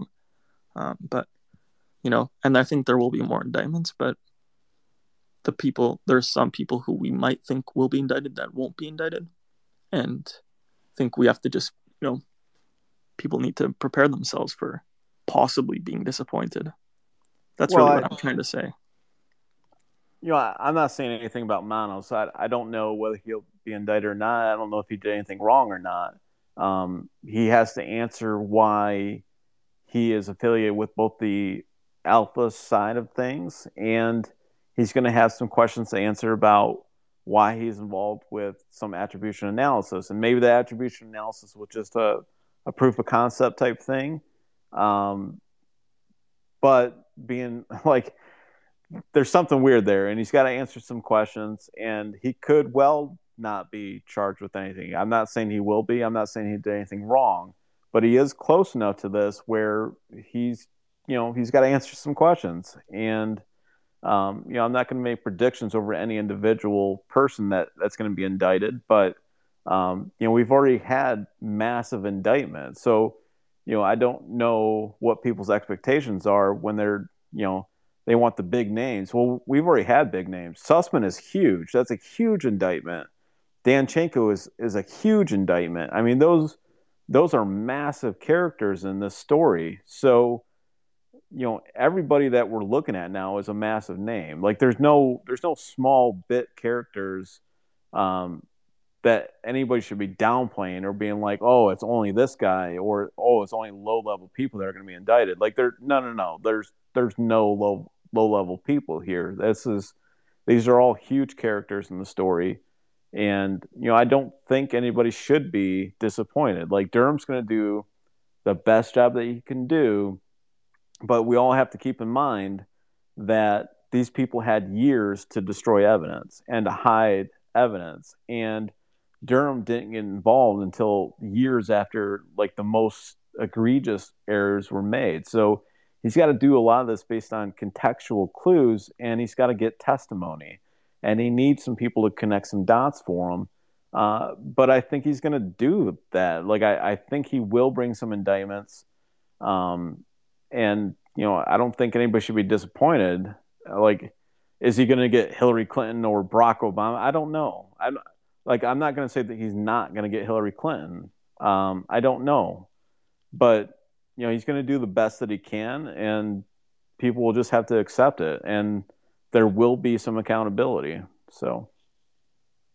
Yeah, I like what you said there. I think, Durham has done a pretty damn good job, and think of all the damn evidence and the documents that his team of, someone said maybe under 10 people, like that's a small amount of people for how big this story is and how many documents exist. And, like there are so many names in this whole saga. There are so many different companies and organizations and money being transferred. There's tons of money in this too. And sometimes we don't know who is a snake oil salesman or someone who's actually, someone who we can trust. Like there are a lot of characters who I think are trying to make themselves seem like good guys, but maybe are misleading in some of the things they say or some of their actions, or their actions don't match with what the facts are.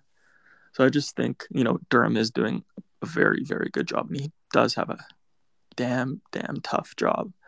And I think also you have to go back and look at Durham. Look, Durham is great. I think one thing that concerned me was the CIA torture report, and some people were saying, like, how could the CIA not be held accountable for destroying the documents? And Durham kind of said, there's nothing there.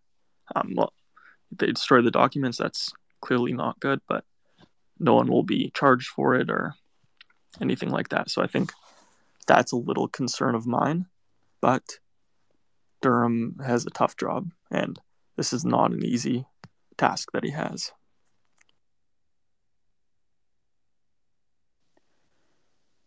Something I worry about is we've got all these people on the radar screen, and that's great.